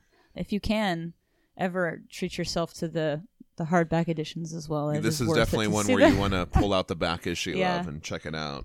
Shanshin, back with Liz, he tells her to let it go, all of it. And in the cavern, Liz recites her mantra, and in her vision, she burns all in this apocalyptic vision. But she's actually burning. Yeah, That so cave, in her vision, she's burning everything. But and I love this. I mean, I'm describing it, but this lasts for like 3 pages as she's Yeah. just burning everything. All She's the burning objects. the entire world. Yes, that's what I was going to say. The mountainside and the entire world. You see her burning everything. Like the perspective, Yeah. the actual perspective goes all the way out into outside of the atmosphere into Yes. outer space, and you see the curvature of the earth and just a flames sweeping over the atmosphere of the earth. Like it's, I mean, she's basically, this is like an Armageddon Right. that she's causing. And so he said all of it, right? Let it go, all of it. So that's all of it there. I guess Liz just wanted to watch the world burn. Yeah. There you go. So Abe is still transfixed over here. I also love the contrast we get. Like over here, Liz, everything's on fire. It's got this orange Right. kind of a glow, very warm tones, and you switch back to Abe and the Black Flame. Everything's very cool tone, Yeah, I very love blue. that. It's very character appropriate. Yeah, Yeah. and so he's all transfixed by this thing, and the Black Flame's like, "Oh yes, you see it now. You're ready," and all this stuff. And then the fucking shaman shows up. Yeah. That to me was, I was like, "What's gonna happen? What's happening?" And he kind of says some of this language, right? He looks like he's praying over them or something. He's got his arms up. And the Black Flame turns around and Abe's gone. He turns and this giant fireball approaches. Everything's engulfed by fire.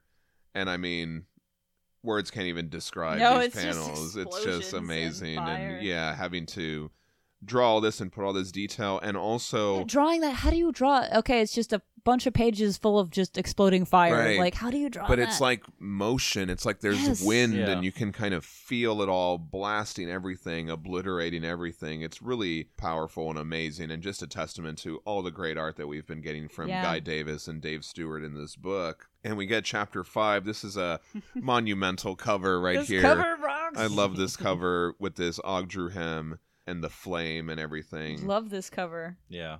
This little guy looks like he's going, nah. Sorry. Anyway. He does kind of have that look to it. We open at the United Nations Security Council room. Guy Davis does a really good job recreating this. I was actually Googling this room, and I found it with the painting and this round table and everything. Yeah, you showed me that. It looks pretty exactly accurate. the same. Even that big thing that's on the wall. So I love this kind of storytelling That's cool. device where, like, you're going to learn about some shit that happened, and you Yeah. just know it's super serious. Yeah. Like, you just know, like, it's this is going to be really serious, what we're going to talk about, but we don't know what happened. I just kind of like when stories always start Kate's like that. face. Her fucking face.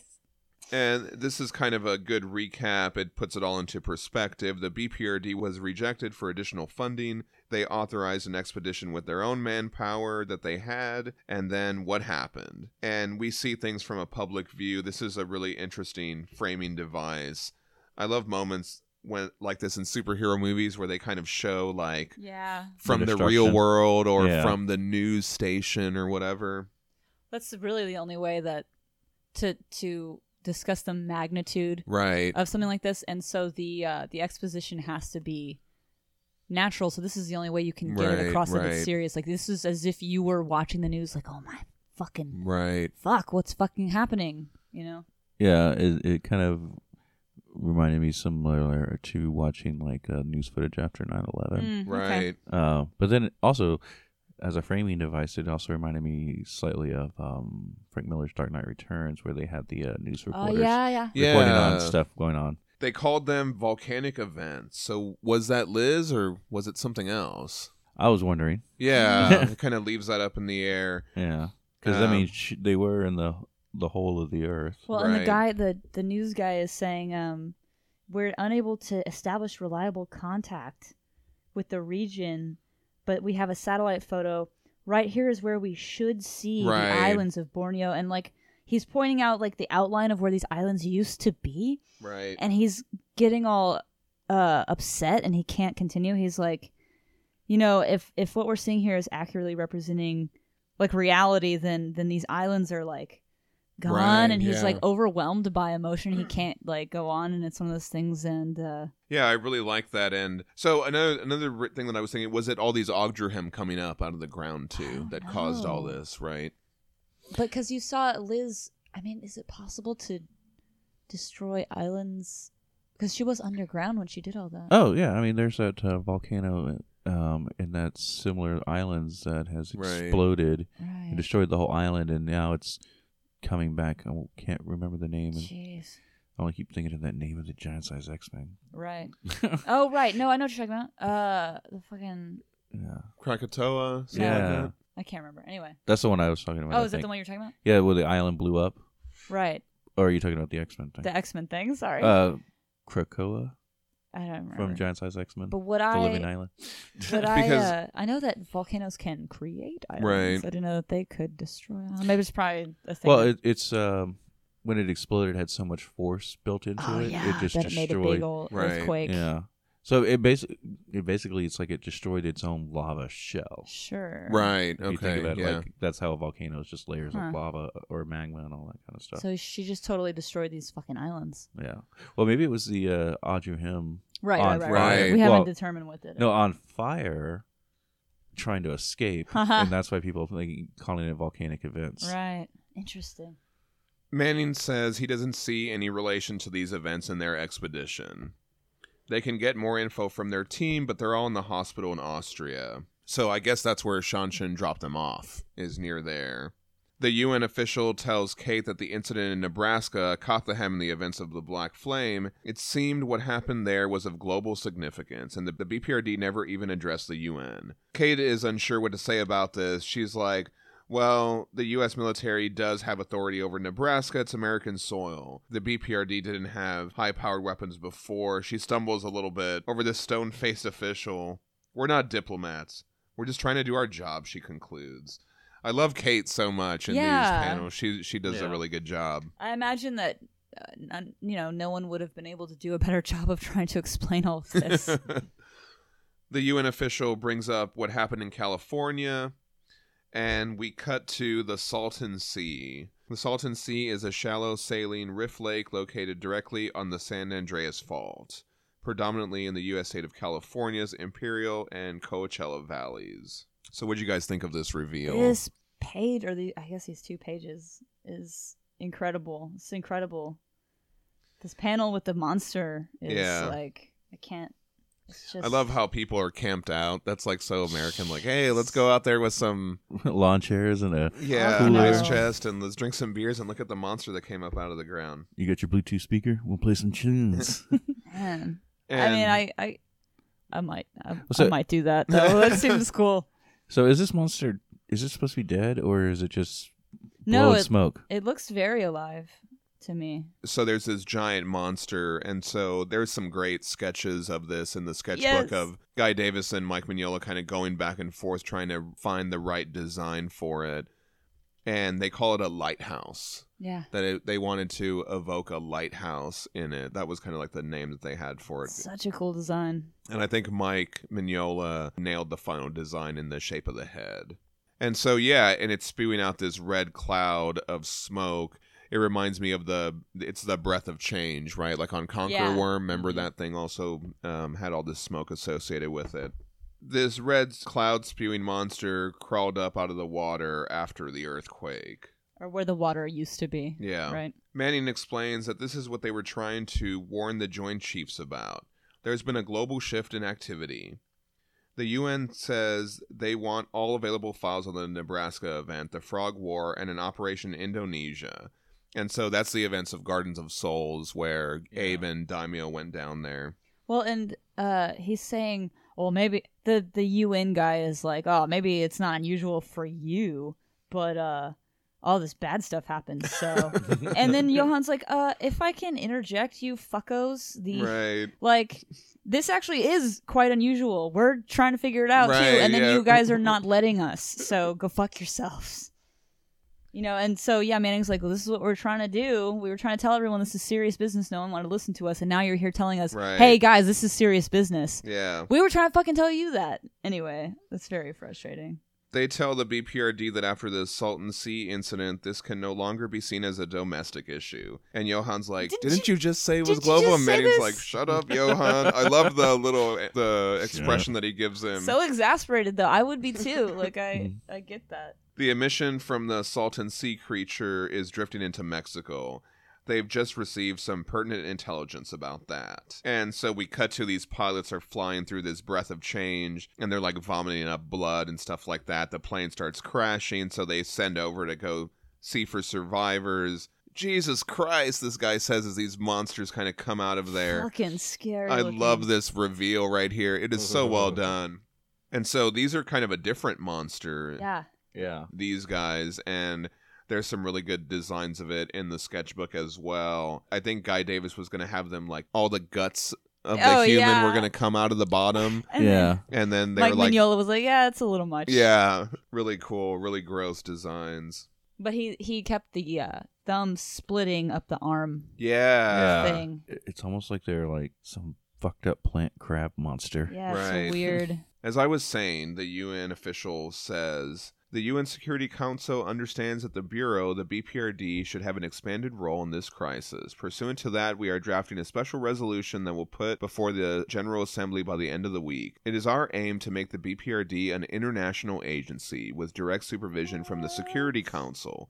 Whatever resources you require, weapons, equipment, transportation, you will come directly to us.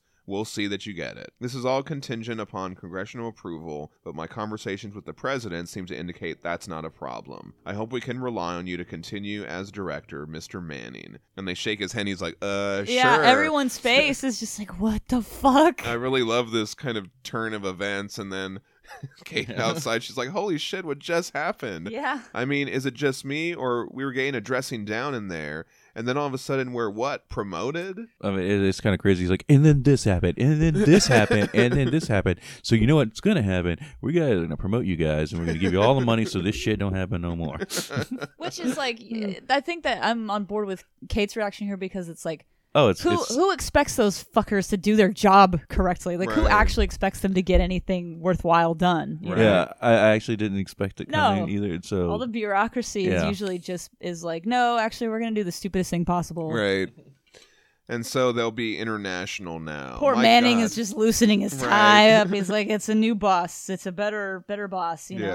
Yeah. And so he's just like, he looks like he needs a fucking drink, man. And Kate says, my God, don't you see what this means? It means no more begging, yes, Johan says. His hand, his little And- gesture. So I like this. Like, it's kind of like, for them, this is very joyous because She's now like, they're... oh, we're gonna win the war. Yeah, but it's also kind of terrible, too, Yeah, right? it is Because it terrible. shows the severity of how It's terrifying. bad things have become. oh yeah. They've been fighting this frog war for so long, and it's just getting worse and worse. Everything that Memnon Saw is saying is kind of coming to pass. If Memnon Saw hadn't fucking interrupted with things, maybe things would Right. have gone so bad. I like these three. I want to get this. I want to get the scene of them in the bar. I want the fan fiction yeah. of them in the bar. If anyone wants to write that, like, I like that Kate is familiar with the area and knows a bar Yeah. right near the UN. Why does she? She's like, I know there's a bar I know not too far from here. Scotch is on me. Very generous of you. Right. But also, why do you know a bar near the UN? Where is the UN? Why are Is you that in Washington? Always, No, it's in New York. No, it's in. Okay, she went to NYU. She was a professor there, so that's why she knows where it is. Haha. Yeah. And so Johan is kind of trying to object, like, I don't, and then But I thought in another story he said that he got the essence from it. that's what or I'm saying is I whatever. think of that scene as being like they vaporize it for him. Oh yeah. You know what I mean? They vaporize it and then like Oh yeah, because wasn't it Liz who was vaporizing it? Maybe, I don't know. I think there was an episode where there was an He's like, issue he's where like, I like the the essence aroma, or whatever. Yeah. but I just I like the idea that they would give him a different way to imbibe it by like vaporizing it or making Right. it into a spray of some Yeah, kind. that would be good. And Put then, it in like, his Put costume it in his somehow. yeah. And then poor Manning just looks exhausted. He's like, I feel like we should call headquarters, but what's the point? He's just very fucking burned out guy. We cut over to the headquarters and we have this funny little moment with I love the way Dave nurse. Stewart paints this kid again. Yeah. I know I already said that earlier. With but- Panya and the doctor. She says, when I submitted the request for your medication, the HR rep asked me if the patient was a woman of 65 years or older. I thought you'd like that. Oh, when Panya even laughs here. yeah. She's got her little...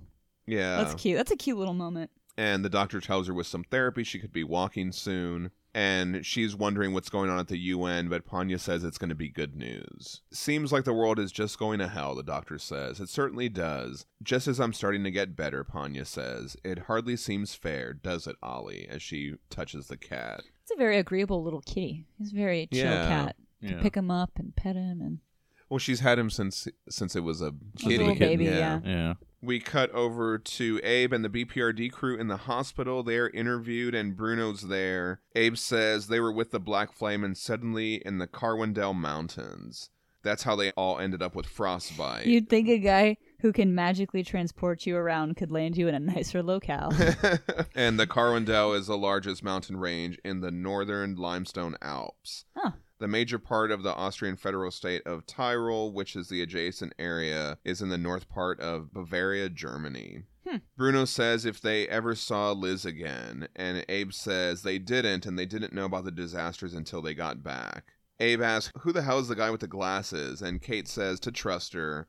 Him being here is a good thing. So that's their UN representative, I guess. That's interesting. Kate comes over to Devon and apologizes. You were a scholar when you came to me. All you wanted to do was to help me find a book, and I turned you into a scarred battle veteran. Devon says it's all right. He's glad to be part of the Bureau. Makes him feel special. But there is something you can do for me, he tells Kate. Get my bed as far away from Abe as you can. What the fuck?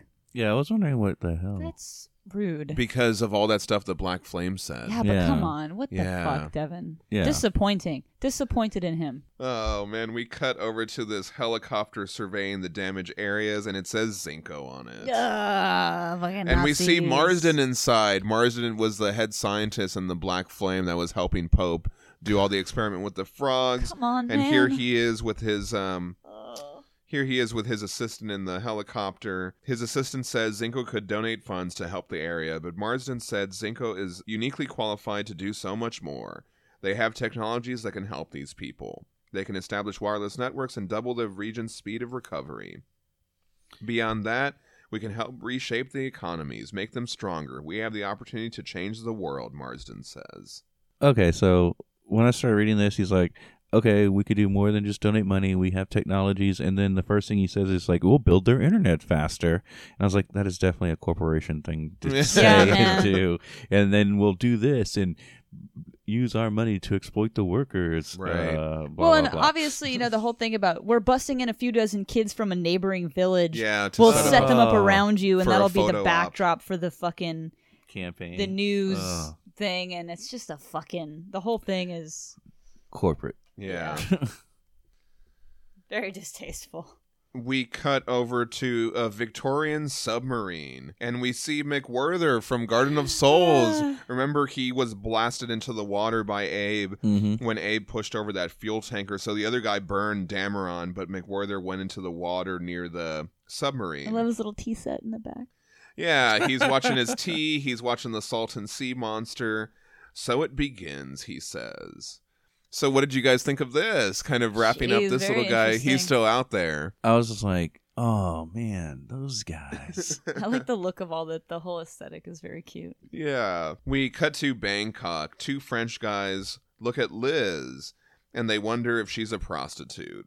Pretty enough for the job, but she could definitely use some styling tips, one of them says. Who would think that a prostitute would be wearing fatigue suit? I know. It seems like she's obviously a soldier of some kind. And Liz Obviously, tells... that didn't cross these dumbasses' minds. Right. And Liz takes a cigarette out of her pack. She puts it in her mouth. Just because I'm an American doesn't mean I don't understand French, she says to them in French. And so they come up and they apologize. We owe you an apology. You owe me more than that, but if you idiots just beat it, we'll call it even, Liz says. As you wish. And they walk off, and Liz takes the cigarette out of her mouth, and then she turns around and looks at them. Hey, frogez-vous. Got a light? Yeah, that's an It's insult. kind of to an insult, gross yeah. thing to say to French people. I don't know. I mean, I know that they were jerks, and I definitely Right. would have had a few choice cuss words for them, but I don't know if I would have went with that. Well, and Liz she's had this kind of character trait about her Yeah. lately where she's really just kind of doesn't give a fuck. But Why this didn't also, she light the... This is a very Yeah. significant scene. They spent a whole page on it. Yeah. Why didn't she light the cigarette with her finger like she normally does? Well, I was wondering that too. But then Yeah. when we got to the part where she burns everything, it's like give it all or say something like that. It's like, did she just give all of her power to destroying those things? I don't know. Yeah. Is there like a Yeah. refractory period where she needs to recharge, See- or is she never going to get it back? Like, what is it? And see, that's my question now. yeah. And so the book went on hiatus for 2 months after this storyline. And so luckily you guys don't have to wait 2 months, But you did. But I Yeah. did, yeah. And, there'll be much more to talk about there. But yeah, it kind of leaves you on this cliffhanger. This whole King of Fear storyline just haunted me for a long time, Sure. just based on all those things that we get. We get that image of Hellboy. That's one thing I was going to say, too. That was the second time that we saw Hellboy at the top of the mountain thing, because we also saw it in the Black Flames image, too. So that really resonated with me. And then those pictures that she finds, that plane that she finds, and then all this stuff at the end is just makes it one of the best storylines, and it just kind of leaves you on this cliffhanger. It's just really amazing. And it also made me think of like the journey we've gone on with the BPRD Yeah. since we started with Plague of Frogs Volume 1.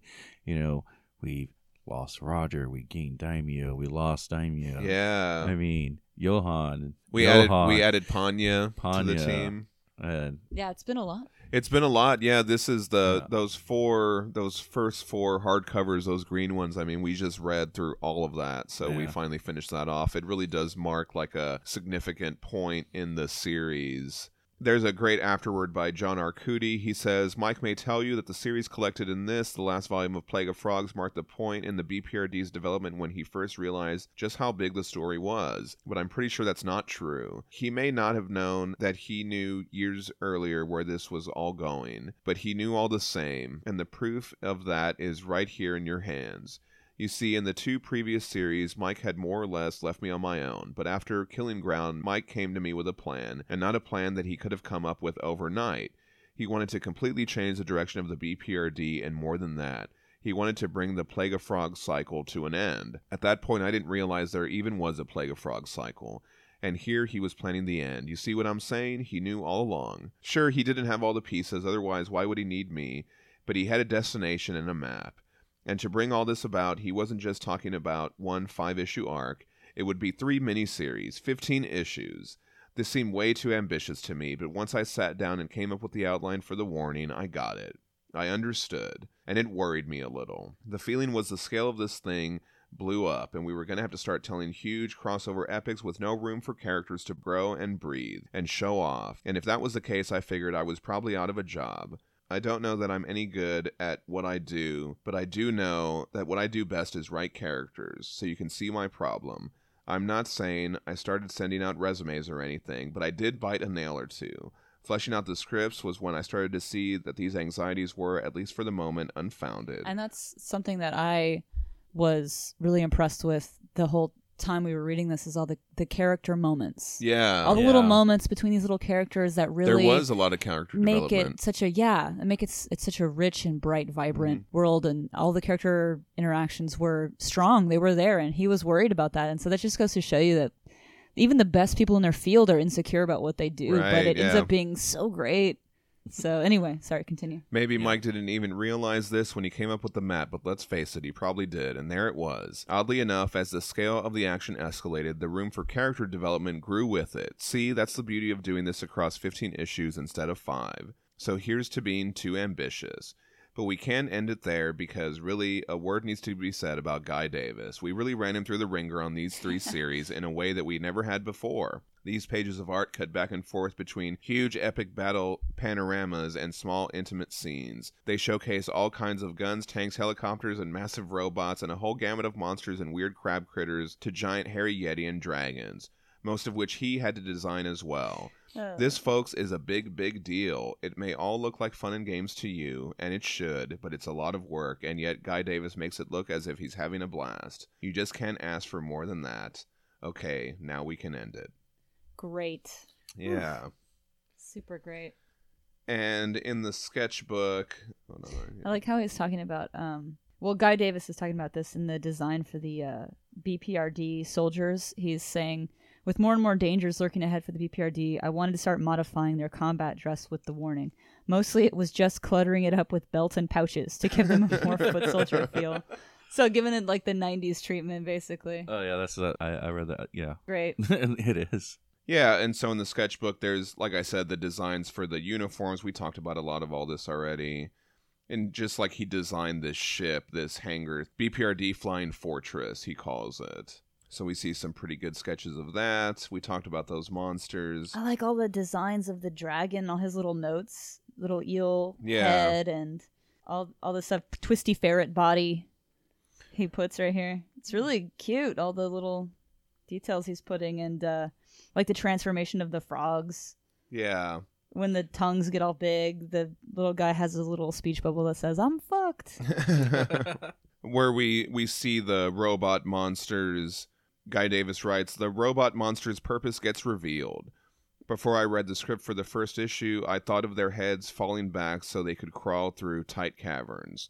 Below, some designs on the final transformations and births. So we learned that those frogs are going to grow in there, the Ogdruhem. And it gets to that part y'all were talking about earlier with the Black Flame designs, the new, the King of Fear sketchbook, Black Flame. Right. And that giant helicarrier thing. The homunculus. Right, that's what it's named on there. Yeah, the homunculus. Yeah, so really great. Really awesome tie up to the story. And, I was going to do the little survey thing, but I think I'm going to wait a little bit more to do that because there's a couple of other stories that I think need to be lumped in there. So we'll wait a little bit longer for that. But anyway, this has been such an awesome read. So, when people say like, hey, what is the monster Chocolate. from the cover of The King of Fear? Yeah, in the sketchbook, he's screaming chocolate. Anyway, sorry. So when people say, hey, what's better, BPRD or Hellboy? There's no... They're just no, they're different. different. But there's... They're both good. Yeah. What if you had to pick one? No. Why are you going to be so mean? I'm not doing that. Why do I have to pick one? I don't want to do that. I don't know. I mean, BPRD is, it is that more grounded take, but I mean, it's that they're dealing with these crazy ass Katahim monsters, but Hellboy is on a more It's like a magical, spiritually level. magical journey, and now he's king of Britain. Yeah. Yeah. All right. So great episode, great discussion. I can't wait to listen to all the listener feedback for this episode. And now Aubrey's going to say all the things. Wow. Wow. Plague of Frogs, King of Fear. Share us your thoughts. Send us a hey you damn guys at hellboybookclub@gmail.com.